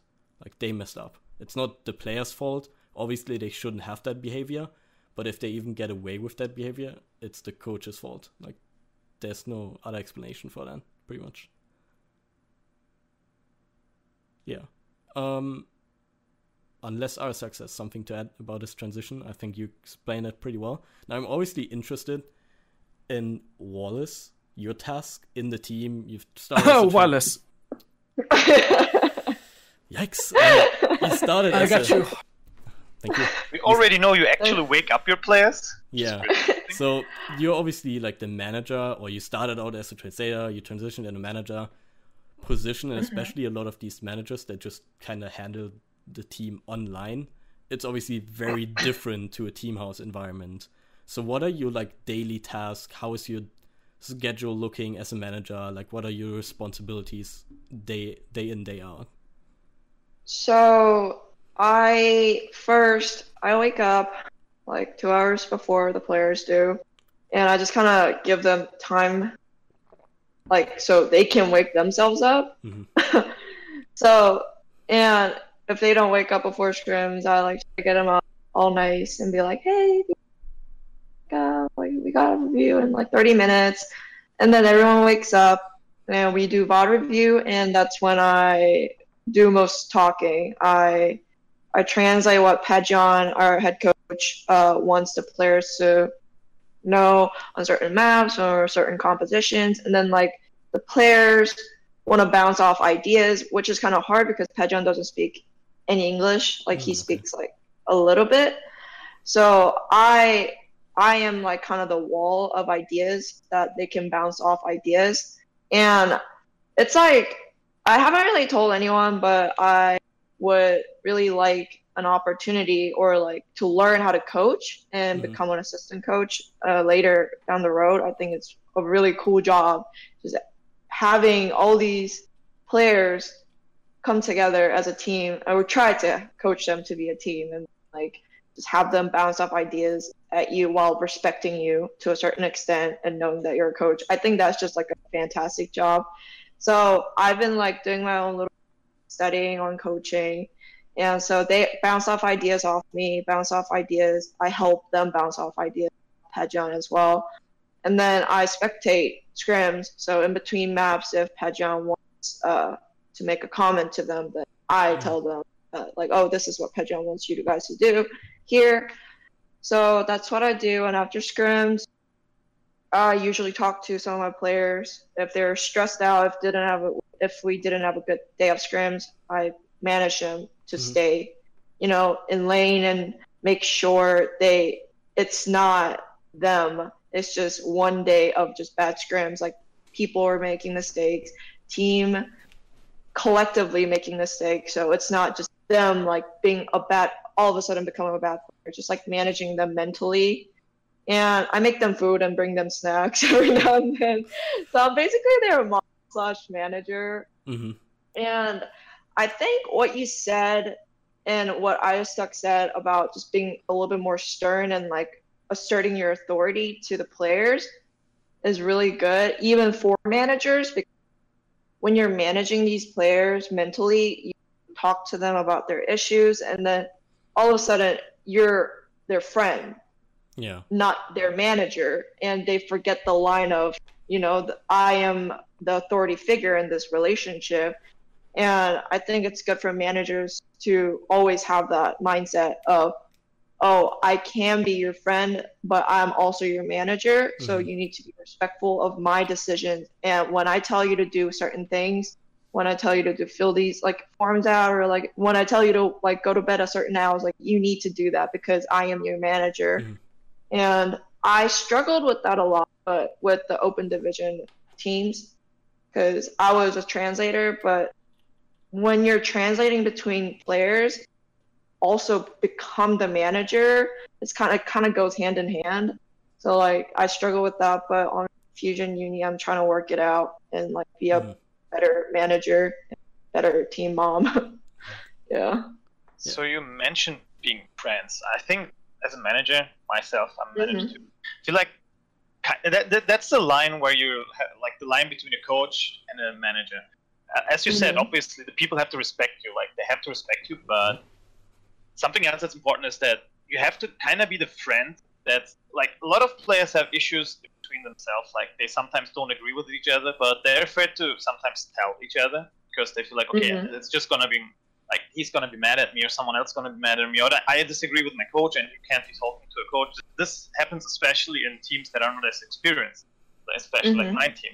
And I kind of ended up being more and more of I think it's a term, the life coach. I'm not sure if that's used. Yeah. But you know, it's like a thing where people come to you, and I've had that so often that in games, people actually told me like, right now, I'm mad at this person. I don't agree with what people are doing, and I force pauses sometimes. We need a 5-minute pause because I know these people have been telling me things. So I pause this game, and I'm talking to guys like, guys, you've been hitting me up with these issues, but we need to talk about this together. I feel like that's important as a manager. Like as a coach, you need to be respected. People have to be like, I don't want to say afraid, but you know, the like they have to kind of like a sense of fear. Exactly. They can't just be like, you can't be the best friend. You're like trying to be the dominant person. So basically, that's why I feel like as a manager, you also have to be a little bit this person that connects everyone. You know, like you're the person. If anyone has any kind of issue, you should be the one that they talk. That they can freely talk to, because in the end, your influence into the game is limited. So you don't have to be afraid of telling him things, you know? Basically, like you're just the guy. That's what I think managers, like a lot of managers I see have been just people like, I organize scrims, and I just like, I tell the people to sign something. I feel like that's not the role of a manager. It is, you do. But there's so much more. It's like the connection between people. Like that's the most important thing for a manager. You have to be social. I like that. That's like something I really want to emphasize to people who want to become a manager in this field, is that like esports is a sport, in my opinion. Whether all these K-Kona people are like, oh, sports have to involve a ball. Like it's a sport. And it contains players that happen to be very, very young. Some players are very young. Like, who are you? Just turned 17 yesterday. And I know Danny's like 12. So like we work with all these like young players that haven't gone through, you know, the mix of emotions that we all went through like in high school, middle school. And it's really hard to just isolate that from the game during scrims, because like they will get upset at like just one little mistake and they'll throw the rest of the scrims, and that's like the manager's job to like what Mojo said, like life coach them and life manage them and be like, you need to suck it up and play through the scrims like a professional gamer, and you can even reach out to the coaches. So I think that's like a big thing I want to like emphasize to the people that are looking to manage all these teams with high profile or low profile, or like an experienced just players in general, because they need care. Like they need to be managed. So our job is kind of like, we get the short end of the stick, Mojo. Like, we have to make sure the players aren't fucking toxic and tilted off the planet, so the coaches can tell them what to do. Like, you guys need to send love to your manager. I do, from time to time. From time to time, every day. Yeah, so that's like basically what I do on a daily basis. And what I wanted to emphasize on what I do. Yeah. You're the mom. I think That's that basically wraps, it, yeah. that wraps up the topic kind of well and leads us into the next one, which is, I don't want this to be like a super long rant, because if you give advice, if you wanted to give advice to a newcomer in esports, you could probably tell 100 things that you learned along the way. But I would actually like you to limit yourself to like one thing that you learned and you felt like, hey, if I knew that, I probably would have made it earlier. I mean, you did it in like 3 or 4 months, so it's probably like a bad question for you, but Yeah. I for sure would have done things way differently when I would start out again, or could roll the time back a little bit. I actually have a little story, but that's mainly for players. If you want to start as a player, so let's roll back. Bazooka Puppies, at some point we depart Tonic, so we needed a new main tank. So I had a list of people I wanted to trial, and one of them was Coldstein. And a lot of people came to me like, yeah, Coldstein, he's toxic. He's like, he at some point even left an official game and stuff. And like, I knew him as a player, but I didn't know him as a person. So basically, I got influenced. It was influential. At this point, I thought I don't want to trial him, but I still at some point just wrote him like, "Yo, you want to trial?" And then he like started talking to me and told me like he wrote me a huge fucking essay about like, yeah, I want to go to Overwatch League, and even if it's like we have 2 or 3 games left and stuff, like I want to try my best and stuff. And I really felt that this guy wants to try, despite what everyone else was telling me. And then he came onto the team, and I was so damn surprised that this guy was such a try-hard. Like, he was trying hard, he never tilted, he never was toxic. But basically, to, like, wrap up the story, you need to be careful. Like, I don't think this story about Cold C happened because, like, someone just shit-talked him. I think at some point he did something wrong, but it was so influential that a lot of people started talking about him. So basically, maybe any other team wouldn't have even trialed him because someone told the person or the manager, like, he's toxic. So you're like, no, I don't want to try a Cold C. And that's just one of the, like, if you're a player, if it's in pubs, if it's in a team environment, just, if you're mad, shut the fuck up. Don't be a toxic guy. In the end, people are not going to trial you. People will not want to play with you, even if you're the best player. People start talking about you behind your back, telling, like, this guy is toxic, this guy is slacking off, whatever. You're not gonna get a chance. This is this is the thing. Like, this is the biggest thing you can do. Just be so nice that everyone wants to play with you. That's a good advice, because I've heard a lot of stories and just shit talks between players. They're like, we don't even want to ring this person. We don't even want to, like, trial them out. Like, we don't even want to play with them in a scrim block, like, to that point. I think that's such a good advice. Like, reputation is everything. Be vocal, but, like, don't be too, like, assertive to the point you're putting yourself on a pedestal and, like, being toxic, like, oh, I'm the absolute best. Like, yeah, I think that's a good advice. That's good advice for players, but how about managers? I think the biggest thing I want to, like, tell someone getting into esports, period, whether you're like seeking a managerial position or like coaching, of course coaching and playing, but like just being involved in esports, learn and study the game that you want to be, successful in. Don't just go in, because I watch all these like OWL like translators / like casters, no flame, but like you don't know anything game. You're literally just reading off script and you're literally just translating like verbatim, like word to word. Like, you don't understand certain situations. Like tier 2 casters, I think they're hilarious, but like sometimes the things that they say, I'm just like, there's 30 seconds left till the door opens. Of course they're gonna troll and pick Torb. Like, that's not the real composition. Like, like, I know that they like try to be funny, but like learn the game and like really study it, play it. Like, the good casters, if you look at, like, I really like Jaws. I don't know if you guys have any opinion on it, but he like plays the game. Are the best. Yeah, well, Korean casters. I don't understand them, so I can't.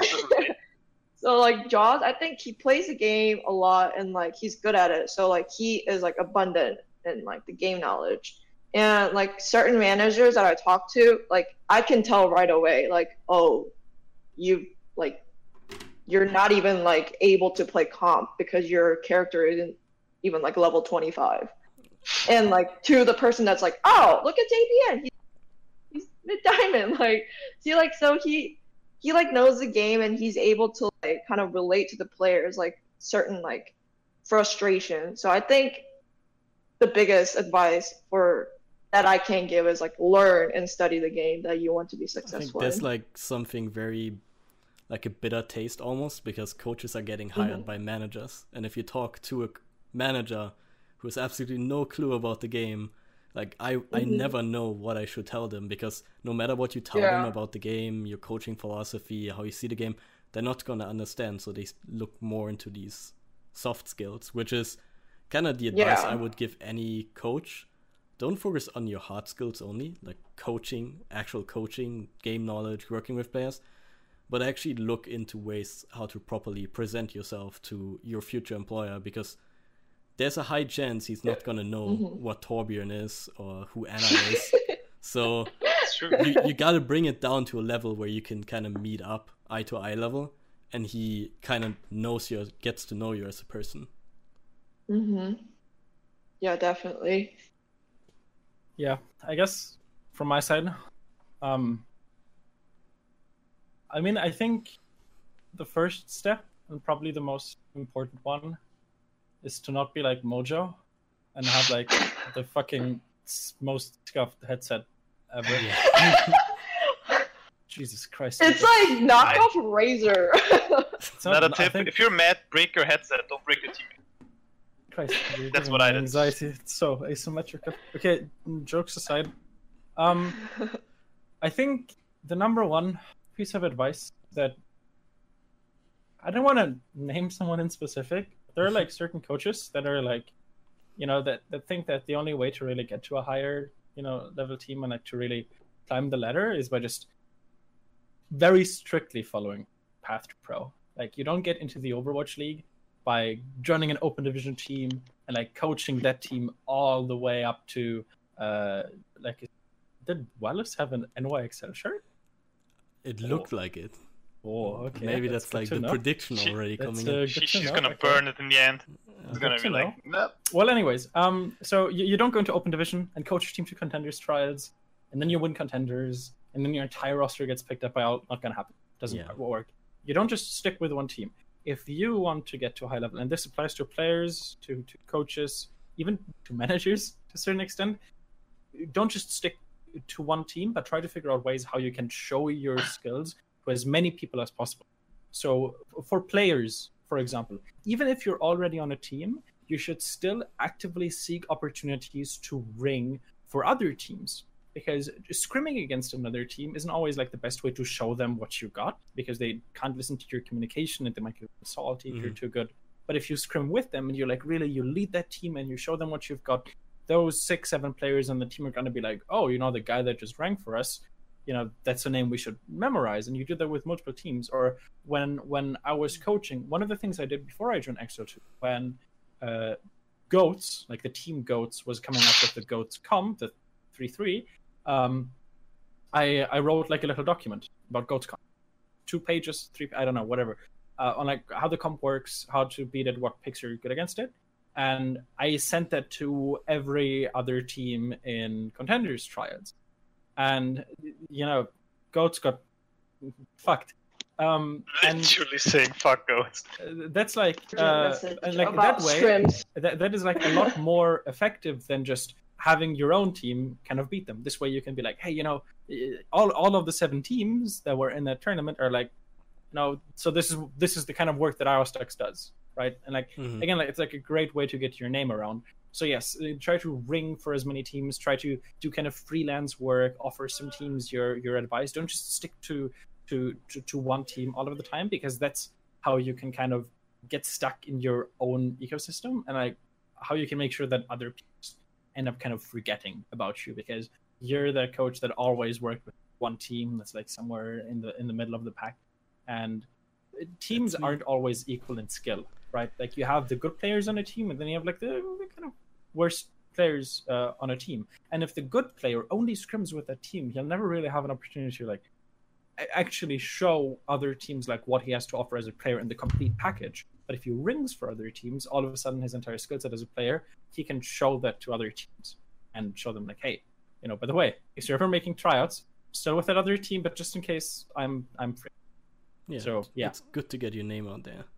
So that kind of wraps up the topic and gets us to a couple questions. It's obviously not gonna be a lot since it's the first episode, and it's mostly European Contenders casters trolling us a little bit. But I'm actually curious. Yeah. Trid asked, who's one of the European Contenders casters, if Papa Jeff gave you full control over their reworks, how would you make Symmetra and Torbjorn viable heroes while maintaining their respective themes of the heroes?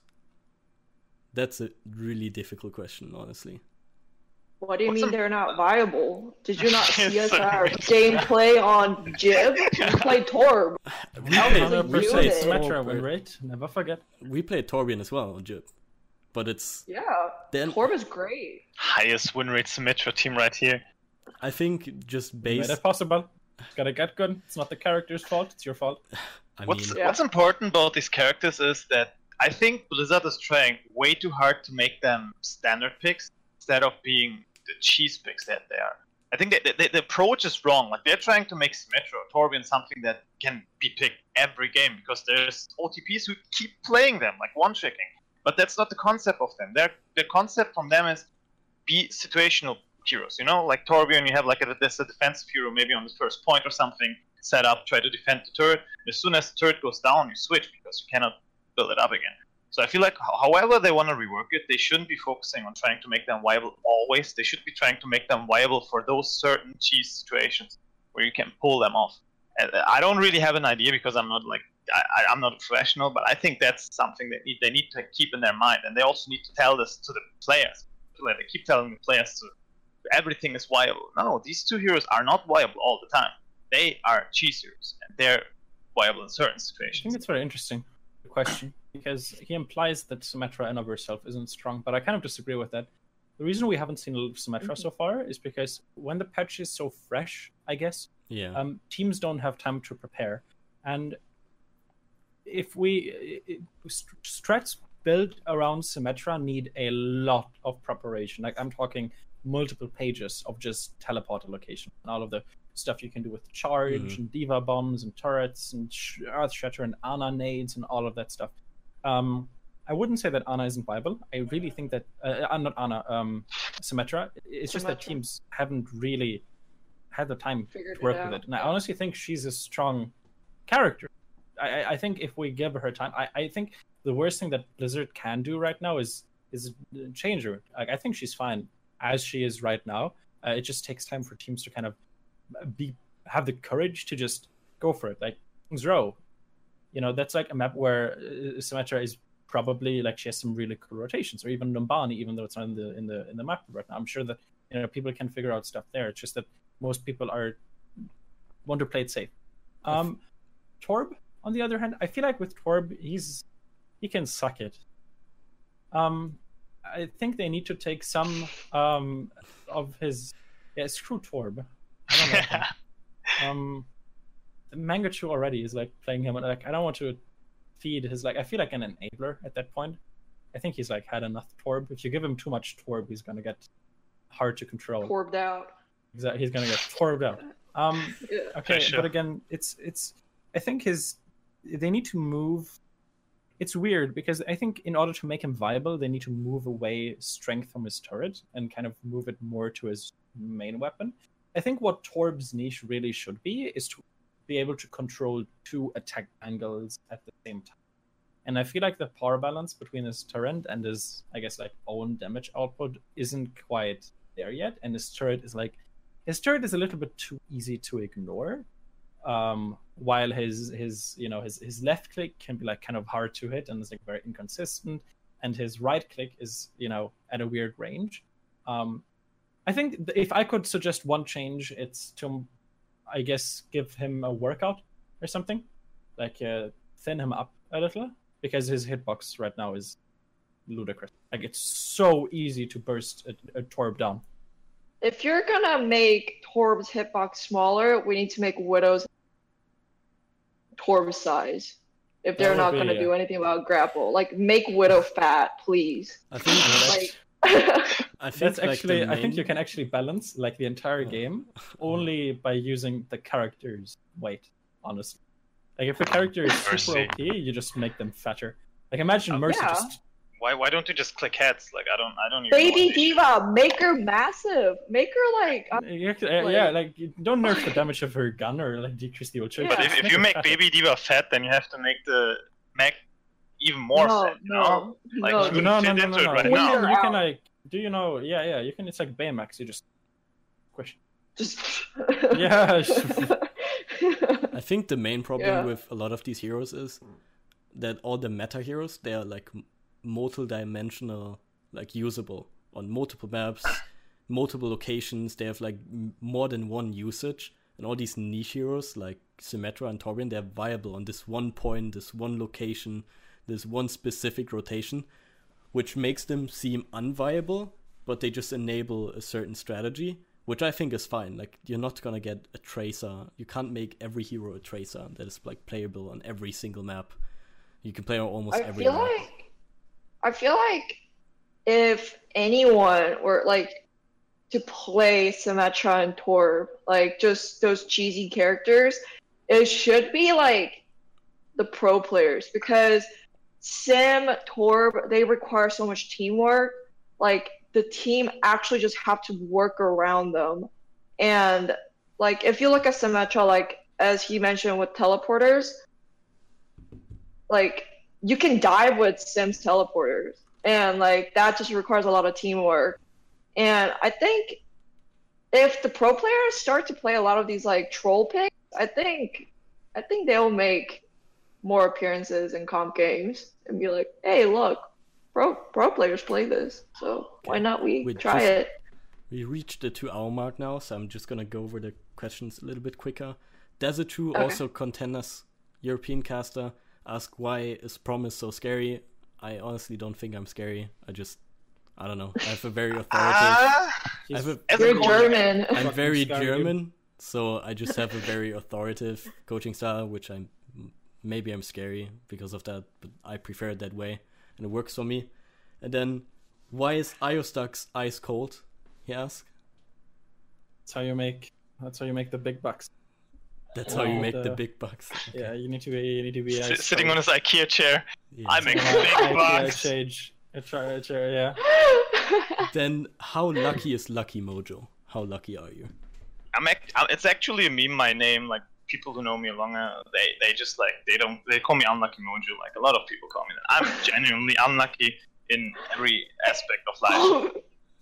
Feels bad. So yes, you're lucky. Then we have Quist Overwatch asking, what is one thing each of you would do to improve the tier 2 scene? We kind of talked about it already with the communication, a little bit like money-wise, structure-wise. I think we went over that. I want player interviews. We got that in Europe. We have that in Europe. Don't we have that in it? No.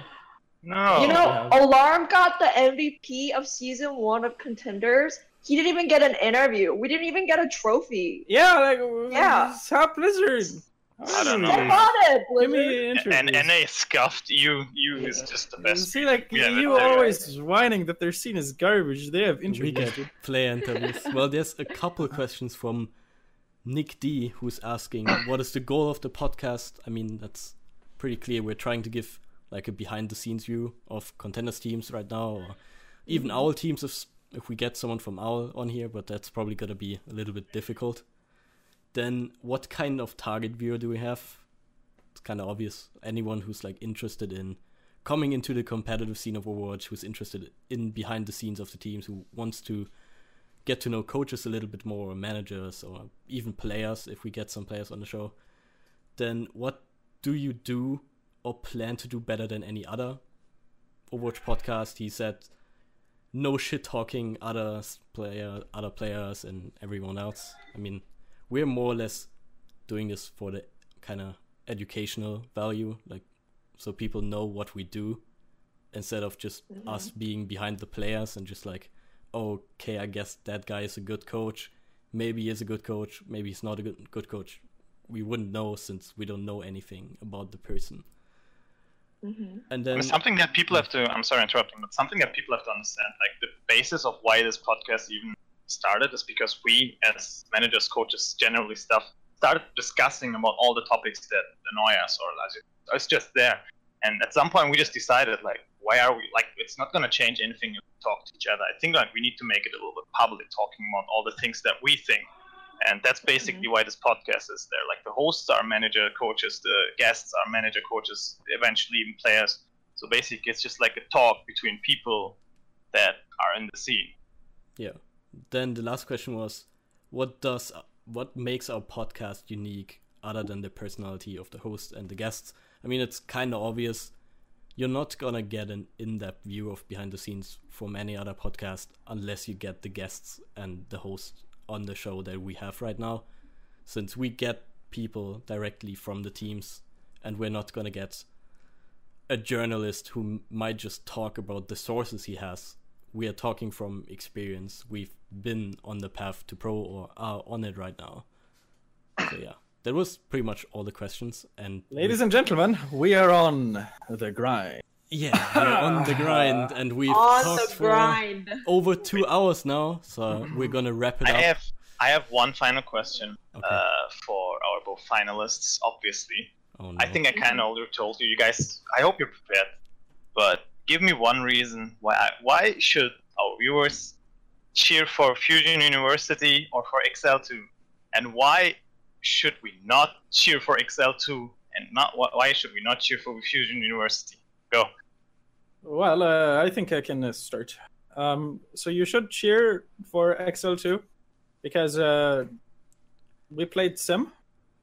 It's pretty much the only, I guess, reason I can give you. Thanks for making our rank games cancer. Yeah, like we're trying to, we're trying to innovate the meta. We're all inclusive, right? People like Fusion, they're like, we're gonna run Sim. We're too good for Sim. Screw that. We're running Sim. We own super hard. Okay. And the reason why you shouldn't cheer for Fusion is let me say, you can cheer for them. You're just going to regret it. Okay. Okay. Whoa. ioStux mentioned Sim. We'll see when we full hold you on first point Jib with Torb, because Elk's Torb is massive. Oh, no. And you're gonna see a lot of Hammond, like you said. Beast was feeding. We'll show you different. At least we're going into the finals without the intention of abusing bugs. We're gonna okay. talk about bugs. We're gonna have to talk about Winston bugs. Both of us. Then let's just run quad. Okay. Yeah, just go the European way. Quad. Both of us. That would actually be fucking hilarious, dude. And a contenders finals quoting mirror match for all maps. Imagine having this discussion about the European finals. Like, we're gonna play so much better tanks than you. No, we're gonna play so much better tanks than you. Sorry. I want to just say the reason Fusion is because we are the season 1 champion, and we. Who are you, who is 2 seasons of Apex champion? Mm-hmm. Do you have that? I don't think so. We have Alarm. He's a DPS character, and we have Zachary. His hero is bigger than like your entire team combined. And Elk, he's massive at Torb and Lucio. Bernard and Beast, they're like already pretty much, both 18. And the reason why XL2, I just want to say, go ahead and cheer for XL2. You always got to root for the underdog, Either way, before that, right, we are the underdog. And I think that is a pretty good reason to cheer for us, yes. Either way, before we go into a rant between teams, we're just gonna wrap it up. That was the grind for episode 1. We've been talking to over 2 hours now. So it's going to take a while to upload this. See you whenever we get to do the next episode of Thank you The for Grind. our guests as well. Thank you, Wahlice. Thank you, ioStux, for being first guest on our show. Thank you so much for inviting us. God bless. God bless. See you guys. See ya.